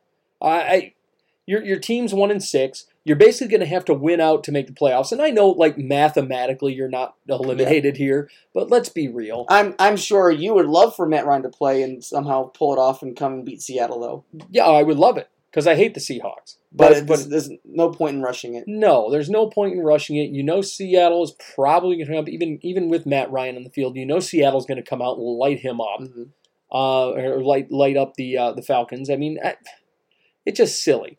Don't put Matt Ryan in your season. Wave the white flag. You know your coach is getting fired. You know these things. Get him out of there. You know, just keep him on the bench. Let Matt Schaub come in. Let Matt Schaub start. He didn't look half bad last week. Let him get some playing time. He hasn't had it in about, 6-7 years at this point. Just let him get some playing time and we can call it a day. Right? I agree. I mean, that's what it is. Next up, you've got the Lions. They placed Kerryon Johnson on injured reserve with a knee injury. Kerryon really hasn't played that well this year. Everybody was talking about how Kerryon was going to be like the man and how he was going to be so good. And to be perfectly honest with you, I don't buy the Kerryon Johnson hype. I can't. I still like him, but he's kind of shown to be a bit like your boy Cook and having an injury problem too. Well, and you know what's interesting about Kerryon is so Dalvin had that said about him about his durability. Dalvin had that. You know, everybody was saying, "Oh, well, he was hurt all the time when he was at Florida State," and then Dalvin comes into the league and he gets hurt repeatedly. You know, he gets hurt in year 1, he gets hurt in year 2. Now he's red hot. We want to see if he can stay healthy. Nobody's sure if he's going to be able to stay healthy. They said the same thing about Kerryon, and here we are. It's year 2, year 3 for Kerryon Johnson, and he's been hurt but he's been hurt every year he's been in the league. And everybody's been saying he's going to be a game changer. To be honest with you, even when he's healthy, Kerryon hasn't been a game changer. Kerryon's yards per play average has not been good. It's been below 4. This guy was supposed to be the big all-star runner that you were talking about. I mean, if I'm the Lions right now, I'm kicking myself for not drafting Dalvin Cook years ago. I think it's too soon for that. Dalvin Cook, up till this year, has proven to not be worth a draft pick or a high draft pick because of the injury. But now he's starting to come around. Now, say Dalvin wins the MVP this year. Is he worth the high draft pick? 100%. And it really wasn't a high draft pick because it was a second round. And once he plays a full season doing what he's doing now, then he is. But until he has a full season, he's not worth the first or second round draft pick to me. No player is. A second round. I mean, I can see a second rounder for Dalvin Cook if he performs like this and he's able to run like this. A second rounder makes sense to me. I don't buy a first rounder for him, not by a long shot. But a second rounder, completely different story. I would definitely give that for a guy like Dalvin Cook. I would have given that a long time ago, when they drafted him. So I mean, I think they got it right. But Dalvin Cook. He's playing great ball, but Kerryon Johnson, I don't buy Kerryon Johnson. At least when Dalvin Cook was healthy, during those minor times that he was healthy, Dalvin Cook had good yards average. His yards per play was good, but his yards per carry. But Kerryon's yards per carry aren't even there. That's the issue I'm having. This no-name running back that they picked up in the 5th or 6th round this year, I forget his name, TJ something or another. That guy's out rushing him. He's playing better football. So I'm like, well, why don't you just start that guy? why wouldn't you? I don't understand. To me, it just makes no sense. But Kerryon Johnson, he hits IR with a knee injury. Also, the Texans wide receiver Will Fuller. We have breaking news. Tyler. Yes, we do. We have breaking news. It's a piggyback off an article we already have on the injury front here. Oh boy! So the news it's new today, but there's a second part to it. Oh no! So the news we already knew: Josh Gordon hits IR. Yes, Josh Gordon did hit IR. But the heavy rumor is the Patriots will be letting him go. Oh man, is that legal as far as the CBA goes? So what it would mean is he'd be on IR. Then once the season's over, bye Josh. Yeah, they would let him go at the end of the season. Okay, I guess that makes sense. Because there's no limit how many people can have an IR. It's not like he'd be wasting a spot, but likely he won't be playing another game in a New England uniform. I don't think he'll be playing another game. Period. I think this kind of spells the end for Josh Gordon. Just the bitter end. The guy's been suspended so many times. He's been beat up so many times. He's been injured. I just can't. I can't. At this point, we're what, 8 years into his tenure? 10 years? Something like that? I can't. If I'm any NFL team right now, I just can't deal with Josh Gordon anymore. I agree.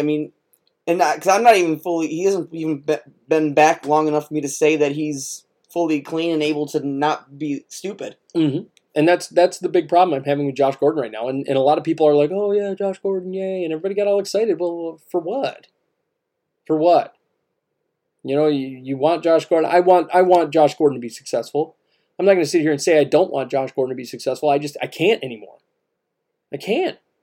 How many times is this guy going to come back in the league? He's going to get signed somewhere, and he's going to get suspended for drugs, or he's going to get suspended for DUIs, or he's going to get suspended for weed, or he's going to get hurt. I just can't anymore. He's going to put himself in rehab. Yeah, I just can't. I can't anymore. And also, side note, you know that Carry-On and Cook were not drafted in the same year, right? Yeah, I know that. You saying something about kicking themselves for drafting Carry-On above Cook? No. I'm the Detroit Lions, when Dalvin Cook was getting drafted, when the Minnesota Vikings, basically the Lions passed on Dalvin Cook. They passed on him, and he went to the Vikings, and the Vikings wound up drafting him. A lot of people were saying, oh, the Lions are going to draft Dalvin Cook. Please draft Dalvin Cook. Please draft Dalvin Cook. And then guess what? They didn't draft Dalvin Cook, and the Vikings drafted Dalvin Cook. So a lot of people were saying that they wanted Dalvin Cook in the first round. A lot of people were saying that they wanted Dalvin Cook in the second round. The Vikings went and got Dalvin Cook. If I'm not mistaken, the Vikings traded up to get Dalvin Cook in that second round. What I will say, this year, yes, Kerryon Johnson sucks. Mm-hmm. But up until he got hurt last season, he had a 5.4 average. And this season's been the bad year, but last year he was on fire to do something really great. How many games did he play last season? He had 118 attempts. 118 attempts. Okay. So, and how much yardage did he have? 600. Okay, so 118 attempts. So if you multiply that by 2, and I'd have to see the caliber of defense he was also playing as well. That'll be another thing. And then Cook on last season with an additional 20 attempts had 615. Okay, and he was sharing carries with who? Latavius Murray, a lot of times. But on the attempts, looking at attempts to yards, Kerryon had a better season than Cook last year. Last year, Kerryon had a good year until he got hurt. Although one thing I can say that is significantly different, or was significantly different for the Detroit Lions last year, was what? And from the Lions to the Vikings, what was different for both those football teams last year? What am I missing? What did the Detroit Lions have that was far superior to the Minnesota Vikings? I don't think anything. A better offensive line. The Vikings had the worst offensive line in the league last year. So now the Vikings actually have an offensive line, and Dalvin Cook is tearing it up. But the Lions had or the Vikings rather, had the worst offensive line in the league. They couldn't get anything going. A lot of it also has to do with the offensive line. You saw it for Kirk Cousins too. Kirk Cousins was slammed all last year as well. No offensive line. There was nothing. No, you're right. I guess my point here is I'm not going to... This year's been rough for Kerryon, but I'm not going to say Kerryon had a bad season last year. Once he got hurt, he had a good season. Lions had a first-round center. They had a first-round center. They had first-round tackles. They had first-round guards. And he averaged 5.5. So I'm not going to sit here and say that Kerryon... T.J. Lang on the field for half I'm just not going to sit here and say that he's always played bad. Kerryon's played great ball until he got hurt last season. I can't say he's played great ball. He hasn't been the same since he came back. Yeah, I can say it. But before he got hurt, he was one of the best running backs in the league. I don't know about all that. I can't say he's one of the best in the league. I can't. Up to the time he got hurt, he was top 3 in yards. Number 1 in yards per carry. I can't. I can't buy him. I can't. I'm just saying, through the time that, of all running backs through the first 6 games, wherever it was, he was the number 1/number 3 running back. So that's like saying, like, Dalvin Cook, because he had those 3 hot games in his rookie season, that he was just, a maniac. I'm just saying, through that time period, he was one of the best backs in the league. I can't. I can't buy Kerryon. And just I don't buy Cook just because he's having a couple good games right now. A couple good games. He's had 7 good games. So what if he gets hurt tomorrow? If he gets hurt tomorrow, then, you have good running backs. You got Mackenzie Alexander. Are you going to say that he's worth giving a long-term contract to? If he gets hurt tomorrow, miss the rest of the year? If Dalvin Cook gets hurt, miss the end of the year... Because this is the first season yet you've really praised Dalvin Cook. Every year you shouldn't on how injury-prone he is. Yep, I have. But Dalvin Cook has proven that he's an all-star. He's proven it. But with your logic, 7 games isn't enough for me to write home about it yet. Not yet. Not yet, no. He's got to keep it up. But Kerryon Johnson has not brought them to the Lions to the promised land. Kerryon Johnson hasn't been this monster runner that's been running for the MVP. He hasn't done anything. Dalvin Cook hasn't taken Vikings to the promised land. He wasn't there when they were on their playoff push. But here's Dalvin Cook pushing for the MVP right now. He is. Through 7 games. How many times have we seen players look like they're going to win the MVP and then they end up not in the top 10 for even being considered for it? It's early. How long was the list of people I sent you earlier? It was pretty damn long. Yeah. It's still early because a lot of the stat line for everyone is still kind of close. It's going to start to break off. And like I also said, Dalvin Cook has not had the benefit of a great offensive line throughout his entire career. Throughout his entire NFL career. But he's got it now. He's got it now, and he's showing it. He's working with it. Kerryon Johnson had and still has the benefit of a good offensive line. But now Vikings' offensive line is twice as good as the Lions. I don't know about all Vikings that. have the top 3 offensive line in the league. When the Vikings, they don't have the top 3 offensive line in the league, but what I will say is that they've been incredibly better when it comes to the run. Absolutely. When it comes to, with Josh Klein, Pat Elflein, and Garrett Bradbury inside, it's different. But you can't sit there and tell me that Rashad Hill has been, an all-star. You can't tell me that Riley Reif has been an all-star. Doesn't need to be. Because so far, your boy Bradbury is turning the offensive line around the same way that Nelson did the Colts. And there it is. There it is. I'm so glad you finally admitted it. I'm so glad. And I was going to call you out for it this week, too. And you called yourself out for it. So, no, because we're talking in the chat, but I actually went back and listened to that episode, and you actually misquoted me. I never used the word overrated, and I never compared him to Quentin Nelson. No, I said that I think he's going to be as good as Quentin Nelson. He's going to transform that line, and you said absolutely not. I said I don't think he will. I said I just don't. I said I think he's going to be good. He's not going to be as good as the one who went above him. And the lineman that went above him that hasn't played? Yes, that has not played a game in the league. But I never said that Bradbury's going to be bad, and I never said he's overrated. Garrett Bradbury. I just said he's not Quentin Nelson. But is he? But so far he is. He is. Well, he's still not Quentin Nelson, but so far he's made a big leap, more than what you'd expect one adjustment to an O-line would be. He hammered Snacks Harrison last game. Hammered. Oh, for sure. I mean, you can't deny. But I think Harrison's overrated. You can't deny the greatness of Garrett Bradbury at this point. You can't deny how good he is. Again, let's see a full season, but so far, yeah, I'm not. He's been top notch. I'm just saying, don't misquote me. You call me out and somebody say the show, I go back and listen to that shit. You're just so angry about it. No, but I mean, at the end of the day, Dalvin Cook, I don't think that the Vikings O-line is 10 times better than the Lions right now. I think the Lions have a good O-line. Matt Stafford has performed very, very well, and he has done it behind a good O-line. That offensive line has kept him pretty clean. He was sacked twice last game, and the fact that he was only sacked twice against arguably the best front 4 in all of football shows you how good that O-line is. Kerryon Johnson has not been getting it done. He hasn't been. It's just a fact. Kerryon has not been getting it done. All we heard when Frank Ragnow was drafted, what did we hear? Non-stop, Lions fans. Frank Ragnow, he's the best center in the league. He's going to be amazing. Oh my God, Frank Ragnow is the savior. I always hated Frank Ragnow. Frank Ragnow comes in, and guess what? Kerryon isn't getting it done. Frank Ragnow, that's all we heard with Frank Ragnow is such a great center, and okay, Carrion's not getting it done behind this supposedly great center. So am I going to blame Ragnow or am I blaming Carrion? I got to blame Carrion here. Frank Ragnow is supposed to be a showstopper. So Carrion's not getting it done. I mean, it's just a fact. Carrion has not gotten it done. This season, no. But I'm saying last season, I'm not going to crap on him. I have to.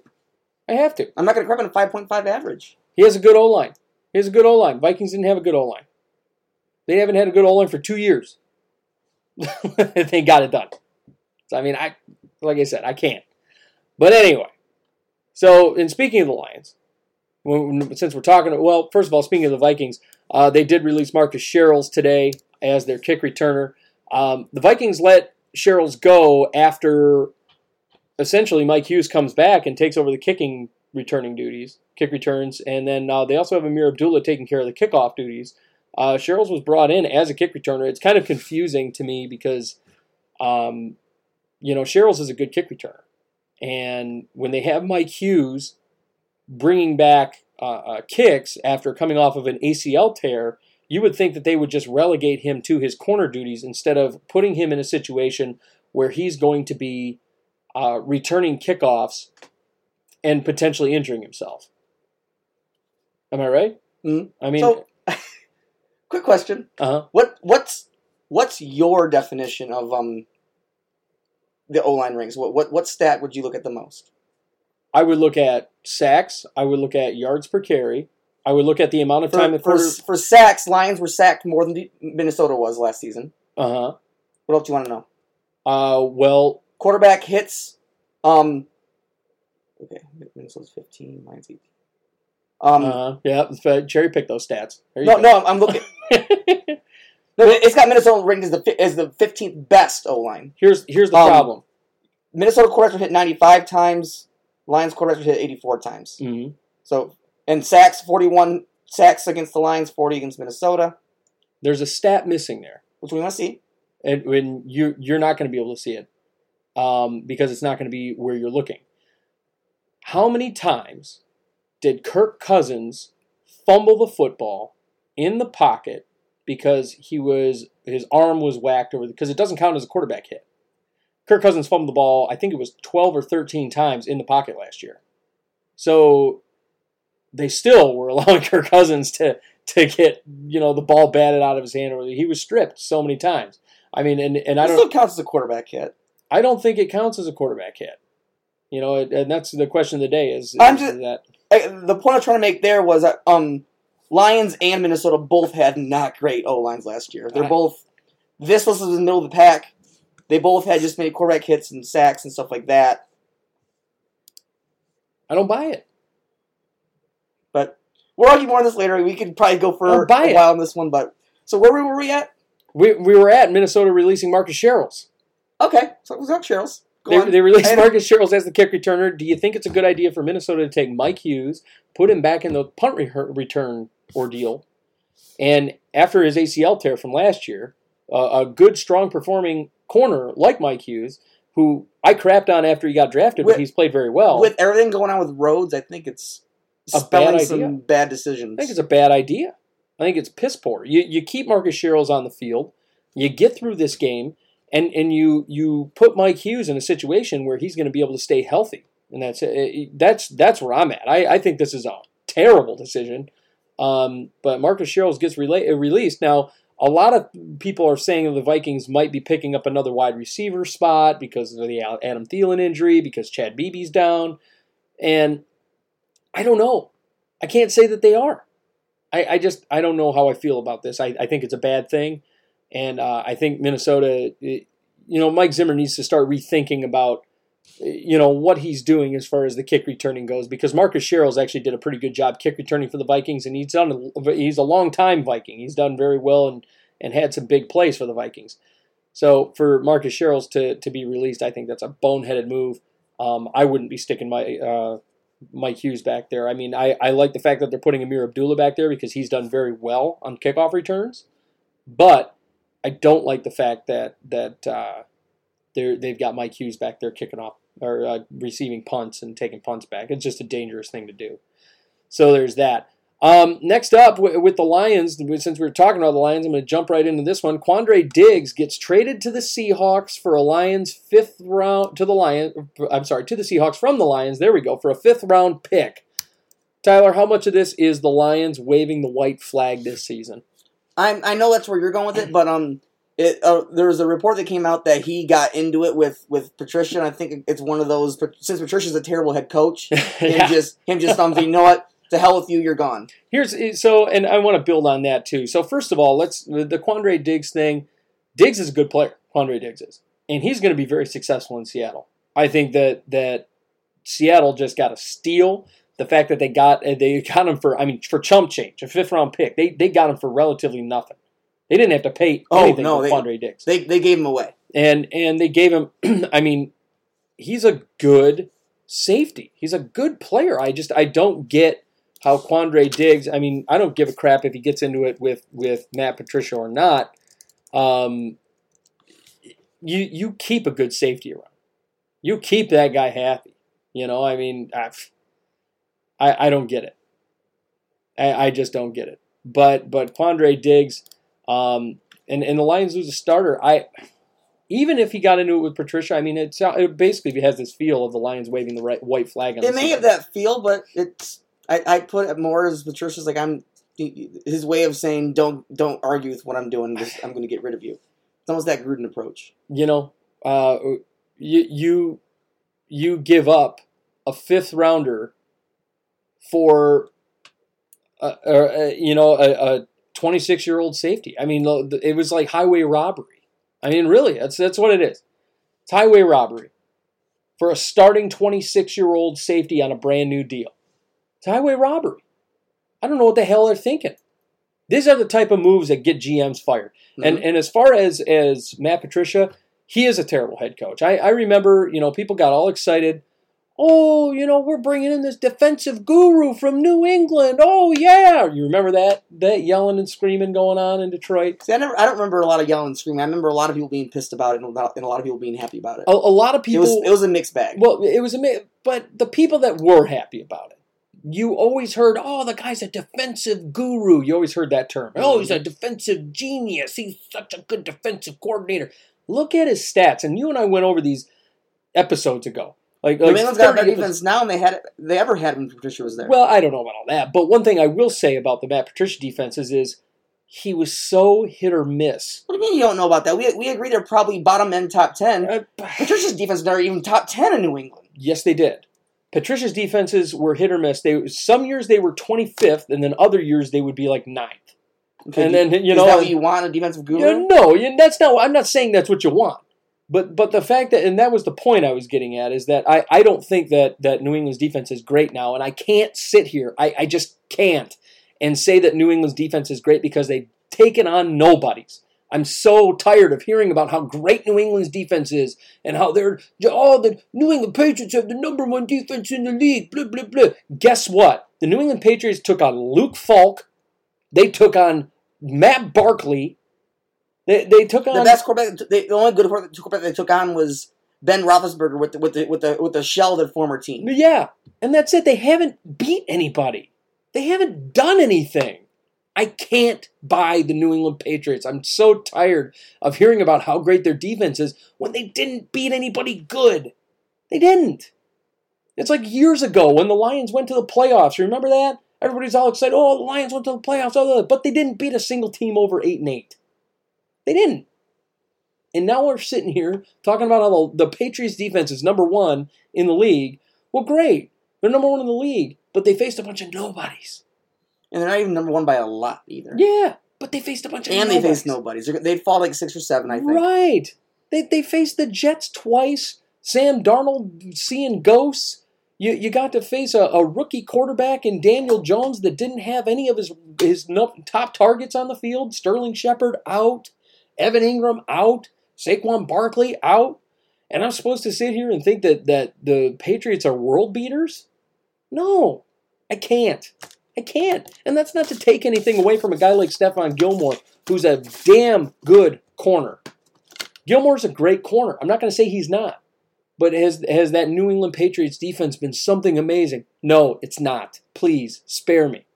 I think it's very good. I think it's the best defense they've had in a decade. I do too, but it's just not number one or no, 2 or 3 it's or 4. not as great as anybody's making it out to be. I think they're pushing that 10 spot, maybe just outside that top 10, and I can buy it. I can buy that. But I can't buy a New England Patriots defense. Oh, they're the best defense ever. Look how great they are. Blah, blah, blah. You didn't face anybody good. You have the softest schedule in the league. It's soft. I agree 100% on that. It just is. It's soft. And I just can't. I can't, in good conscience, sit there and just goo gaga over that Patriots defense. I just can't. And I'm going to...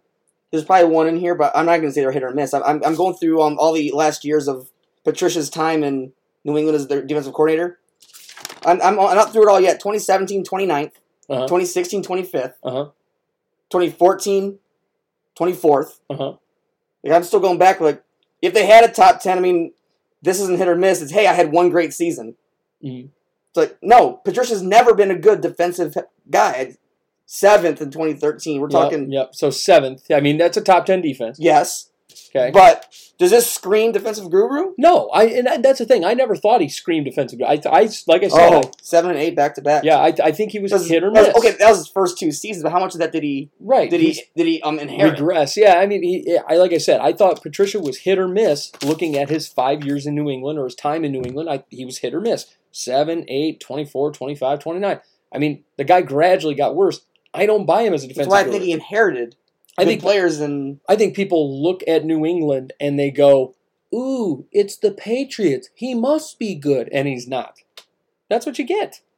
It's Belichick's team. Yeah, and that's what people look at. They just look at it, oh, it's the Patriot way. You always hear it's the Patriot way. Colts got lucky not getting McDaniels. Yeah. I mean, like I said, people just go, ooh, it's the Patriot way. I don't know about all that. McDaniels? I don't know. Daniels is the easiest team on that team. He's the old coordinator for a guy who's running the place. Yeah, that's it. I mean, it's easy. It's easy. So I mean, I don't buy Matt Patricia. I just can't. But at the end of the day, they're handing away Quandre Diggs. Horrible idea. Horrible. And Quandre Diggs, he's going to be very good in Seattle. And Seattle will give him an extension. He's going to have a nice long career now that he's gotten out of this dump hole, this dumpster fire of losers here in Detroit. Now, I keep saying that, but they're losers. That's it. The Detroit Lions fans, losers. End of story. Next up, another guy, weird trade. This one was a weird one. Garyon Conley traded from the Raiders to the Texans for a 2020 third-round pick. I thought this was an undersell. I think that the Raiders didn't get a very good return on a guy like Garyon Conley, who's actually a very good corner. Texans get a good corner out of the deal. I'd have to look at Conley's contract here. I'm going to look that up right now. But, I don't understand. I don't understand why you would just give him away. I think this is kind of the Raiders waving the white flag on the season too. I mean, if you look at Garyon Conley, he still has 2 years left on his deal. He's with basically through the 2020 season, so it's definitely not a rental, and he's cheap.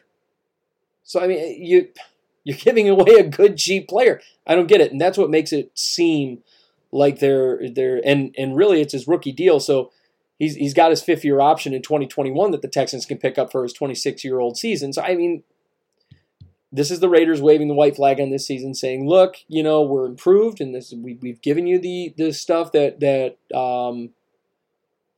we're improved, but we're not ready to be contenders yet." And their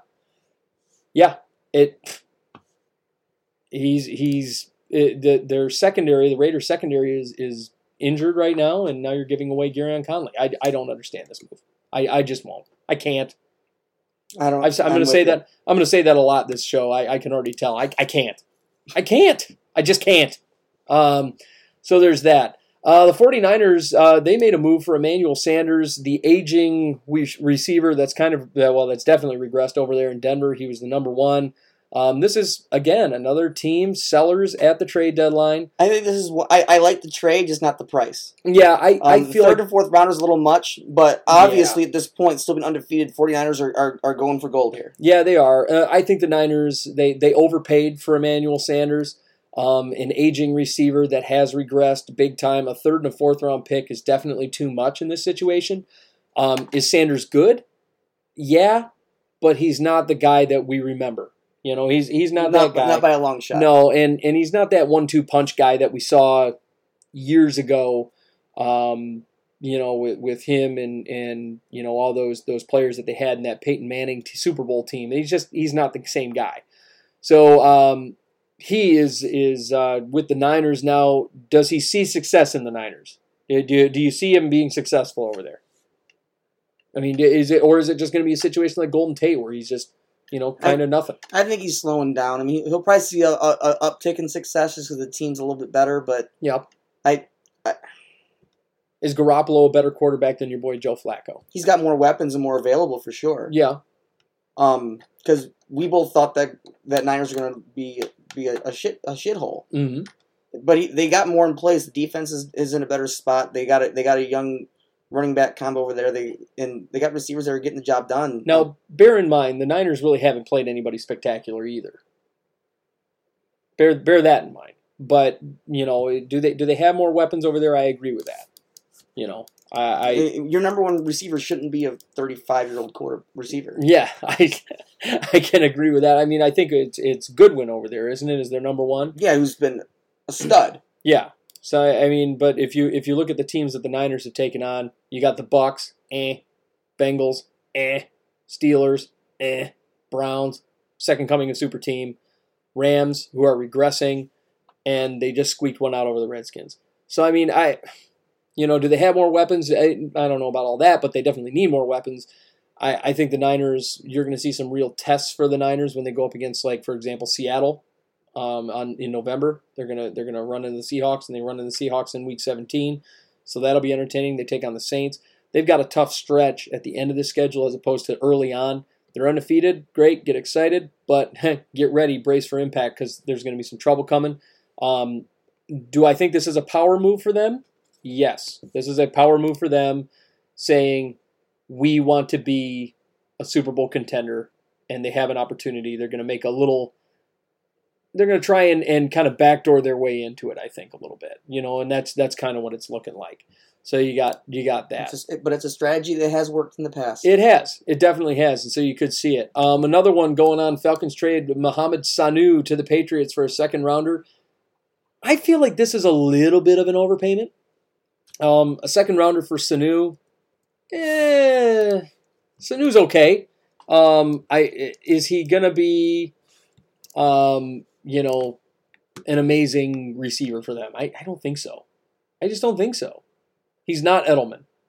He's not Moss. Doesn't need to be. He's not a vertical threat. Doesn't need to be. Well, I mean, Tom Brady's a guy that creates his own team, and I think this is kind of a preliminary hit to replace Gordon. Yeah, and that could be the move. I mean, throughout his career, Mohamed Sanu has been a career number 2, number 3 guy. Mm-hmm. That's all he needs to be. Yeah, I mean that's what he's been. I think the Patriots are pretty set at receiver. I mean, you got Philip Dorsett over there, who hasn't really done too much. He hasn't done a whole lot, but I mean, Philip Dorsett isn't bad. I mean, the biggest year for Sanu was with the Falcons, 838 yards last year. But I don't know. I don't buy Mohamed Sanu. I think this is, like I said, I think this is an overpayment for a guy who's been with the Falcons for 4 years. It's a rental.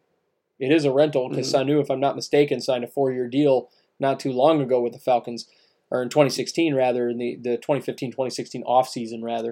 If you got a team renting players, yeah, maybe it's a sign that their quarterback might be retiring. Yeah, it could be a thing. So he's more or less a rental at this point in time. We did have a few. Well, one thing I want to point out: Vic Beasley for the Falcons. Speaking of which, is also on the trade block for the Falcons. Falcons are throwing in the towel. Yeah, they're throwing in the towel. I mean, Vic Beasley's a great player too. Ravens make the call. Yeah, Vic Beasley. Yeah, they could use a guy like Vic Beasley. So that could be something to really kind of look at. We also had a few signings, a few cuts. The Bears, they went out and signed defensive end Brent Urban, who actually, was just recently cut. Urban's a good player. Mm-hmm. He's a very good player. He's on that nasty Ravens D from last season. Mm-hmm. And Urban is going to, I think he's going to be a great piece for the Bears there, especially because the Bears just lost a couple of defensive linemen as it is.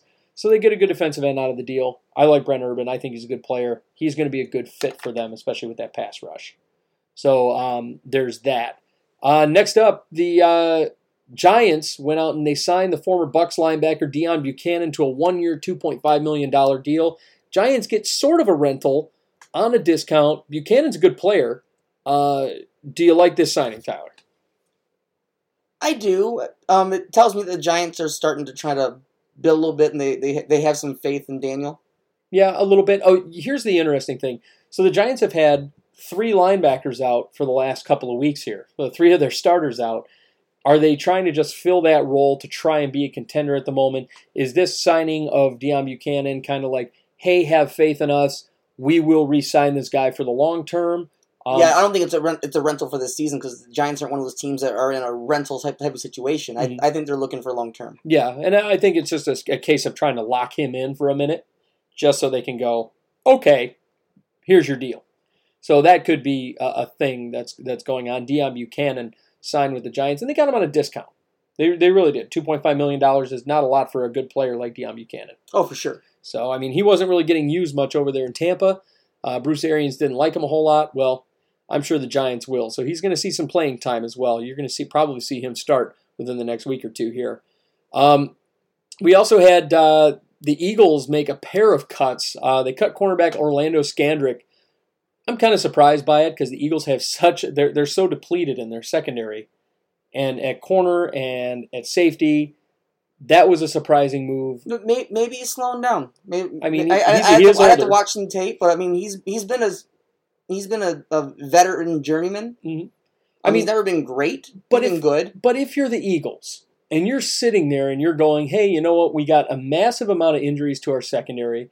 Jalen Mills just got back.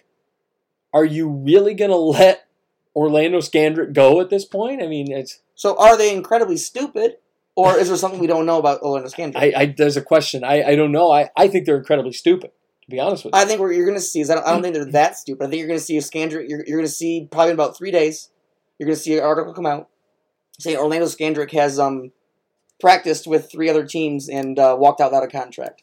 And it's possible. I think he's slowing down. That could be a thing. He is, I believe, in his early 30s. I think he's 32 years old at this point in time. Yep, 32. So, wow, I'm the same age as Orlando Scandrick. Look at that. Old man over here. Yeah, I know. And they also released defensive tackle Akeem Spence. I don't like this. I don't think it's smart. There could be something there. I don't think it's just not smart. Their defense is struggling now, and all of a sudden they're making these knee-jerk cuts that make no sense. Akeem Spence is a good defensive tackle. But what if what the reasoning is he's so slow that he can't keep up with tight ends? Like maybe his age has slowed him down. Who, Scandrick? Yeah. I mean, that could be the case. That's just one example. Like maybe there's something there. Right. There's the trait that he's not that has diminished with age. Yeah, I mean, and that could be the case. But Ronald Darby is he's been hurt, and Jalen Mills just got back. Morris Claiborne is around. Avonte Maddox. There's a lot of players on that Eagles team that have been hurt. You would think they would retain those backups like an Orlando Scandrick. I'm surprised by it. I guess it just makes no sense to me. I don't understand this whole thing. Now, we do have a few more injury issues coming up. The Texans wide receiver Will Fuller, he's to miss several weeks with a hamstring injury. Does this bode well for the Texans? Are they going to be able to make it through something like this? Here's the bigger question. Is it time to call Will Fuller a glass receiver? I think so. It seems like he's always having these great starts, these great years. Mm-hmm. I'm not going to deny he's a great receiver. This is his third year. He can't stay healthy. Every year he goes down with something. Third year in a row. So I mean, I agree with you. I think that's I think that's fair. I think he's glass receiver. I really do. You always hear about, certain players being made of porcelain. You've heard that term before. Mm-hmm. Oh, it's made of porcelain. Well, I think this is absolutely it.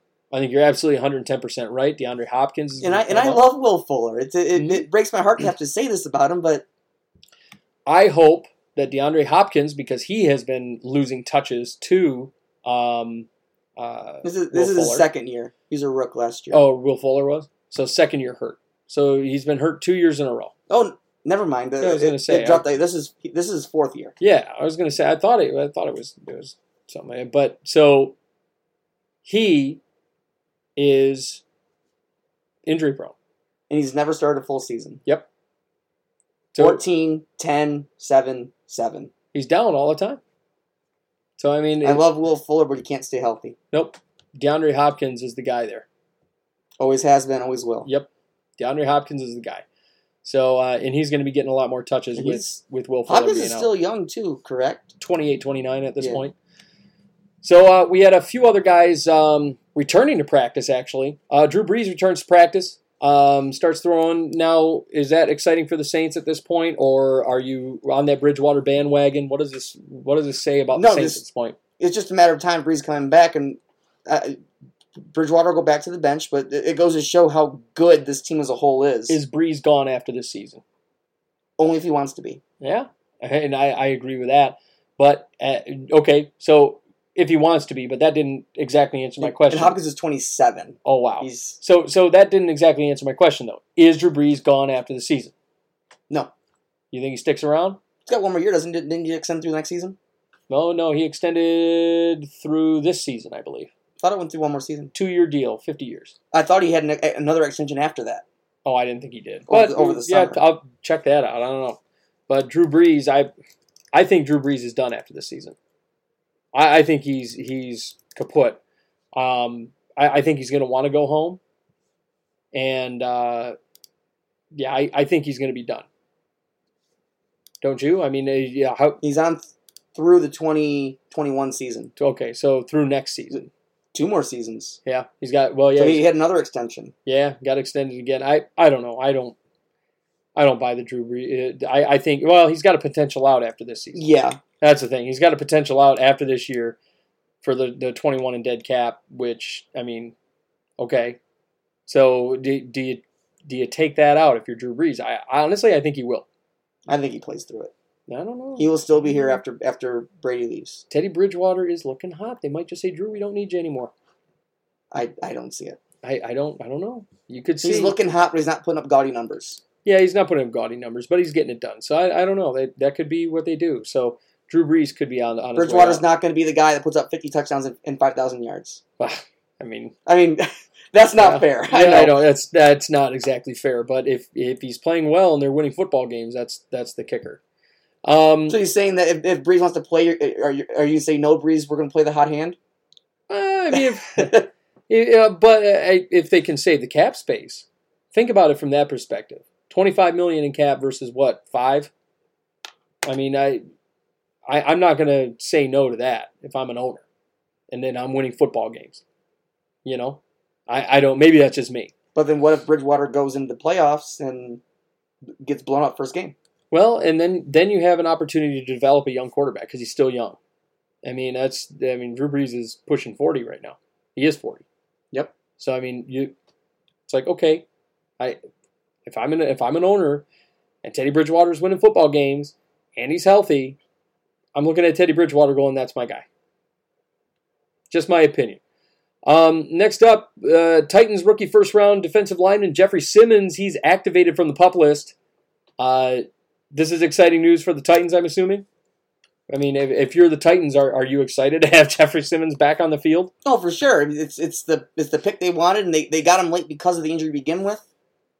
So he hasn't started a game yet. He's a potential first. He was a first round guy. He was supposed to be a top 5 guy. Right. They're talking about him going like top 3. Right. And he dropped down the list because of the injury. Mm-hmm. So this is a big win for Titans. I wouldn't force him back. No, not because you don't need him at this point. But you're talking about easing him into it, and the next season you'll end up, what you draft next year, you'll have 2 first rounders just going to be able to go hard. Right. So there's that. Russell Okung for the Chargers. He could return this week as well. I think the Chargers are in bad shape right now. They could use all the help they can get. If you're the Chargers, are you excited to have Russell Okung back on the field? It'll help. I mean, they haven't been incredibly sacked. No. So it's not. I don't think it's gonna make. It'll make a difference, but it's not going to be huge. Yeah, I don't think it's going to be a huge deal. They have much of their problems right now. Yeah, you're telling me. Defense in particular. Yeah, yep. Now we do have Nick Foles practicing for the first time since his collarbone injury. Is this exciting news for the Jags, or are you on that Minshew mania train? I think most Jaguar fans are on the Minshew train, but for as much money as he's getting, you're not going to leave that in the bench, especially when you're stuck with him for a while. Yeah, I think Gardner Minshew is the future of that franchise. I really do. Or you trade for two first-round draft picks right now.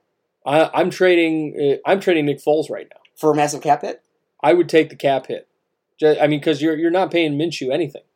No. You're not. But you just signed Foles, and you trade him, you're putting yourself at a hit for 4 seasons. How big would the cap hit be? I mean, that's the question of the day. Because, I mean, if the cap hit is 10 or 12, I'm contemplating it. You know, I mean, and the Jags, they have the cap space. They do. Because they weren't going to, I mean, they didn't sign Jalen Ramsey. Now, if they had signed Ramsey, it would have been a different story. But they let Jalen Ramsey walk, and they're not going to eat anything. So they have the cap room to do something like that. So that's going to be the question of the day as far as that goes. Minshew looks like the future of that franchise, and I think he sold everybody else on the fact that he's the future of that franchise. That is a thing. So, I mean, you have that. No, yeah, I think he's got the team kind of on his back right now, and I like Minshew better than Foles. I do too. I think he's better. We've never liked Foles. It's just I don't like Foles. I think Foles is trash. And we said they shot themselves in the foot drafting him to begin with. Mm-hmm. Well, not drafting him, but getting him in free agency. Yeah, the big contract they gave him to begin with out of free agency. Yeah, horrible contract. That was a miserable contract. Awful. Hate it. Yeah, they got an out after next season. Yeah, so I mean that could be it. That could be it for what they call him, Big Dick Nick. That's what they call him. Well, he's going to be no job Nick. That's what he's going to be. Cap hit this year is $12 million. Cap hit next year is 22, then 26 and 27. Let him go. Take the out. Take the out. Let him go.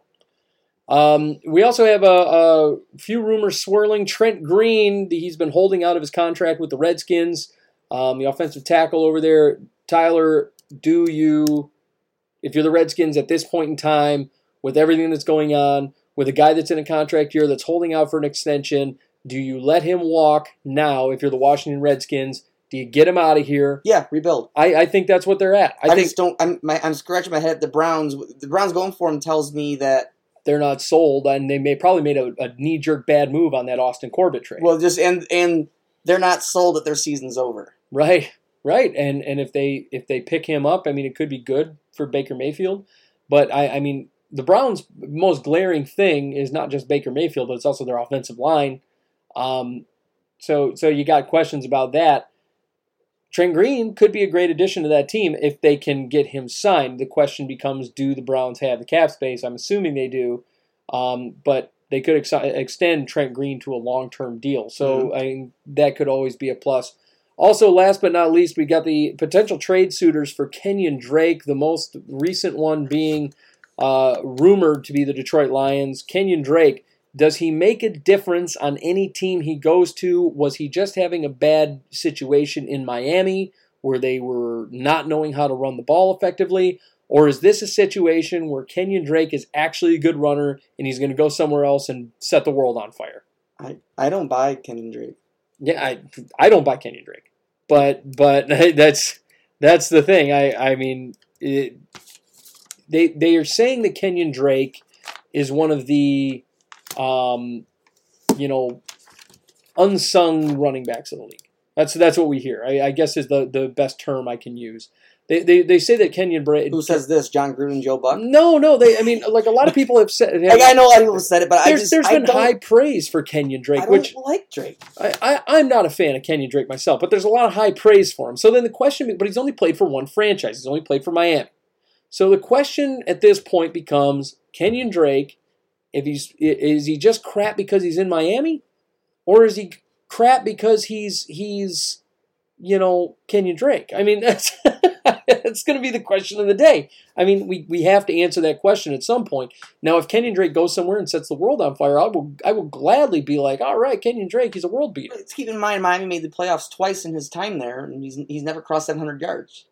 Yeah, and I always have issues with the whole they made the playoffs twice thing. They backed their way into the playoffs. I can't. They backed their way in. They were never like a double-digit win team. They went in there after being, 8-8 one year? I mean... Okay, but teams win Super... All you gotta do is make... We always say, all you gotta do is make the dance. All you gotta do is make the dance. God, I hate that. I hate that. Be 8-8, and, they made 8-8, and they got blown out in the first round. I'm just saying, the first goal was make the playoffs. That's goal one. You were at the Super Bowl after you make the playoffs. Yeah, I guess. I don't know. Kenyon Drake, it's the whole playoffs? Playoffs. I want to see if Kenyon Drake can be the guy if he leaves Miami. I think you'll see that. I think he'll get traded. But if he gets moved to Detroit, he won't be that guy still. He won't be that guy no matter what. No, it really depends. It, honest to God, depends on what team he goes to. Nope. I think it does. Nope. If he goes to a run-first team, like say he goes to Denver, he might be okay in Denver. XFL, bud. You think he'll go to the XFL? Jeez, Pete. That's terrible. And now, Tyler, that's all of our news for the day, and we got one more little thing to do here, and we got to take care of business. It is our predictions. Currently, what's our records here? You got me by 3 games right now. You are 63, 43-1, and I'm 60, 46-1. Wow. So right now I've got a nice lead, but we know how quickly that can blow up in my face. So that'll be fun. So let's get your handicap. Yeah, let's get down to it. Let's get to our predictions in Week 8 of the NFL, starting with tomorrow night, Thursday Night Football, Vikings and Redskins. The Vikings, I'm going with the Vikings. I have to. They're coming off of 3 big wins. 100% Vikings. Redskins can't handle it. Vikings, Now, I will take Redskins if you give me 35 points. Absolutely not. Absolutely not. The Redskins... I will not do it for 30, though. Believe it or not, the Redskins still have a functioning defense, which I was looking and I was like, really? They still do have a functioning defense. I think they're ranked 12th. So, are they still a decent defense? I mean, I guess. But the Vikings, I think, are just going to... They slowed down the quote-unquote red-hot Niners. Yeah, they did. But I want to see the Vikings come alive here. I think Kirk Cousins is hot. You're going to see the Vikings just start chucking that ball around. I'm going with the Vikings here. 100%. Yeah. Next up, you got the Seahawks and the Falcons. Falcons are basically dead in the water. Seahawks and Matt Ryan might not be playing, and Seahawks are pissed off. Yeah, I mean Seahawks. I'm going Seahawks all day. Yep. Yeah, it's not a question here. This one could be a little bit of a nail biter. This next one here, you've got the Eagles and the Bills. Bills are sitting at 5-1. Eagles are sitting at 3-4. The Bills really haven't played much of anybody either. The one good team that they did play, they lost to. The other 5 teams that they played, and really I don't know that one good team is that good. The other 5 teams that they played have been crap. So I'm sitting here going, I don't know. The Eagles are kind of on the downturn. They just lost a tough one to Dallas. The Bills, on the other hand, sitting at 5-1. I think they're coming off a bye. It's tough. Yeah, they came off a bye. They played Miami. Yeah, exactly. So I'm going to go with the Bills here. I'm going to give them a shot. I'm going to go with the Bills. I'm going to take that risk. I'm taking Bills. Oh, look at you. Next up, kind of a toilet bowl type of game. Chargers and Bears. Bears are sitting at 3-3. Chargers at 2-5. Bears' offense is non-existent at this point. Mitchell Trubisky looks bad. Chargers can't win a game. They can't win for losing here. I mean, it's just been rough. They're basically going to have to win out to make the playoffs. I'm going to go with the Bears. I have to. I got to go with that Bears defense. Even though it's Phillip Rivers on the other side, I got to go with the Bears on this one. I think that they're going to take this one.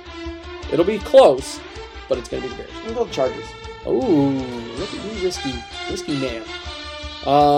Next up, from Detroit, you got the Giants and the Lions.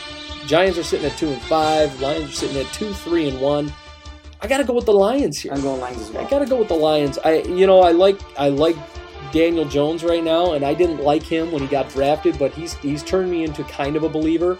And as we're talking about the quarterback hurries, I know it's not something that you like, but it's something that affects young quarterbacks. Right, and also I want to say that each team has something going for them here. Mm-hmm. On the Giants end, Saquon Barkley is going to be in the game, and the Lions do not have a very good run defense.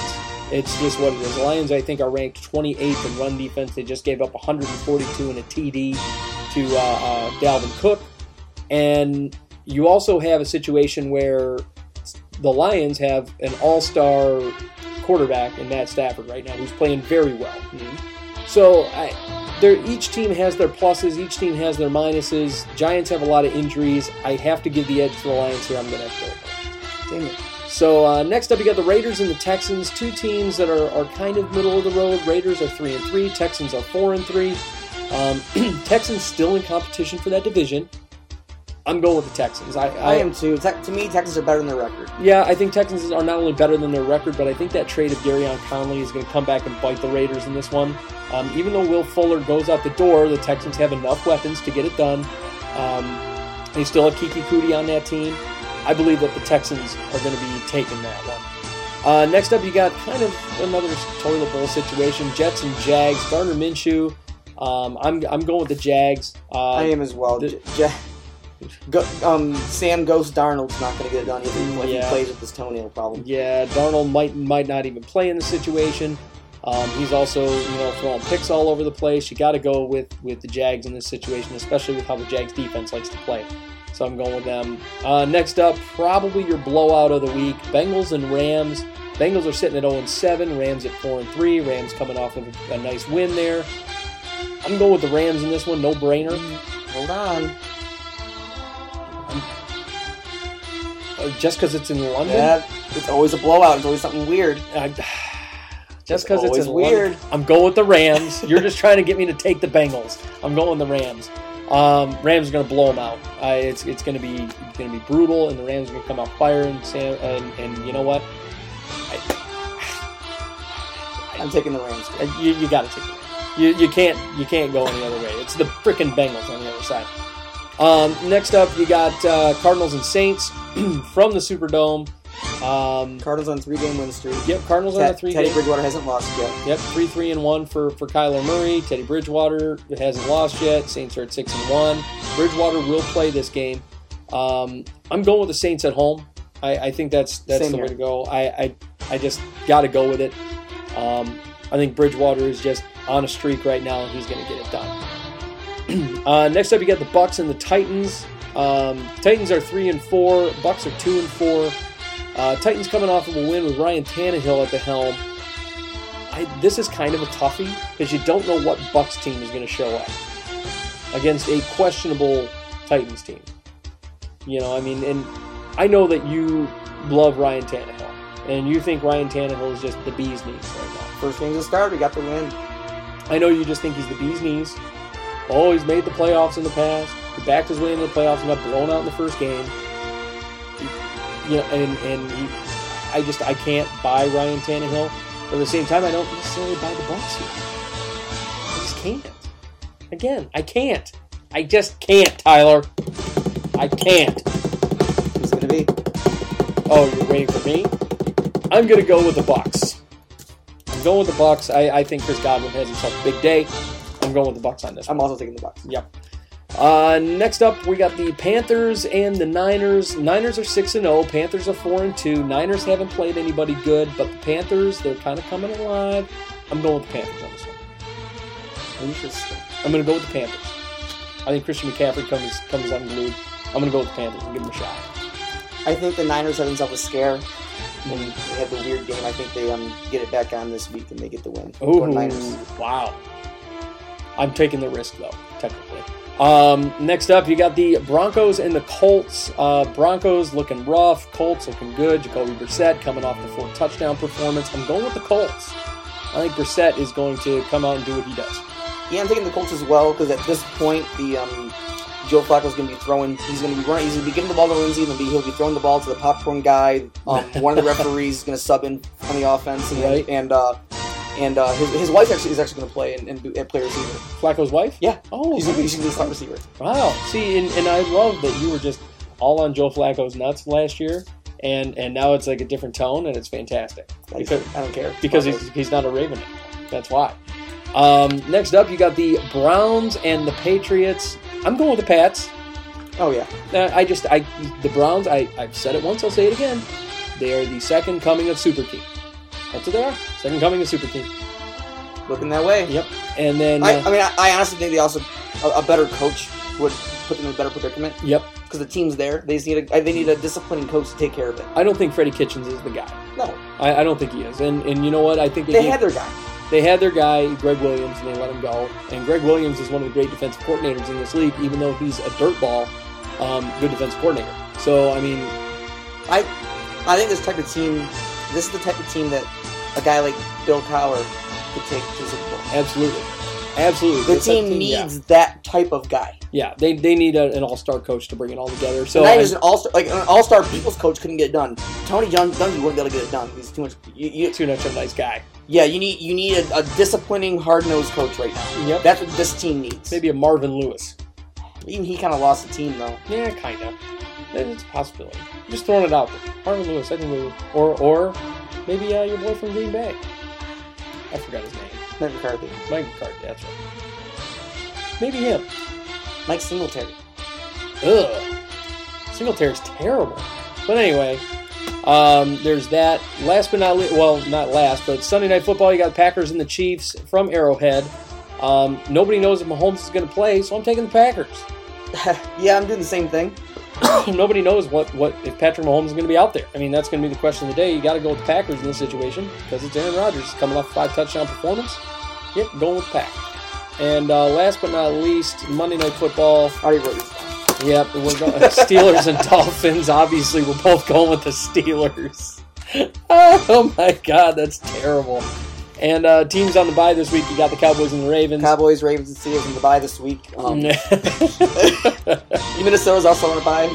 Yeah, technically. So are the Rams, too. They're just getting a free vacation in London. You see, I'm not even going to say that the Vikings are on a bye because, like, I originally last year when I was sitting there in week 4 going, oh, yeah, that game against Buffalo, that's definitely a win. And then next thing you know, Buffalo comes in and just mollywops them.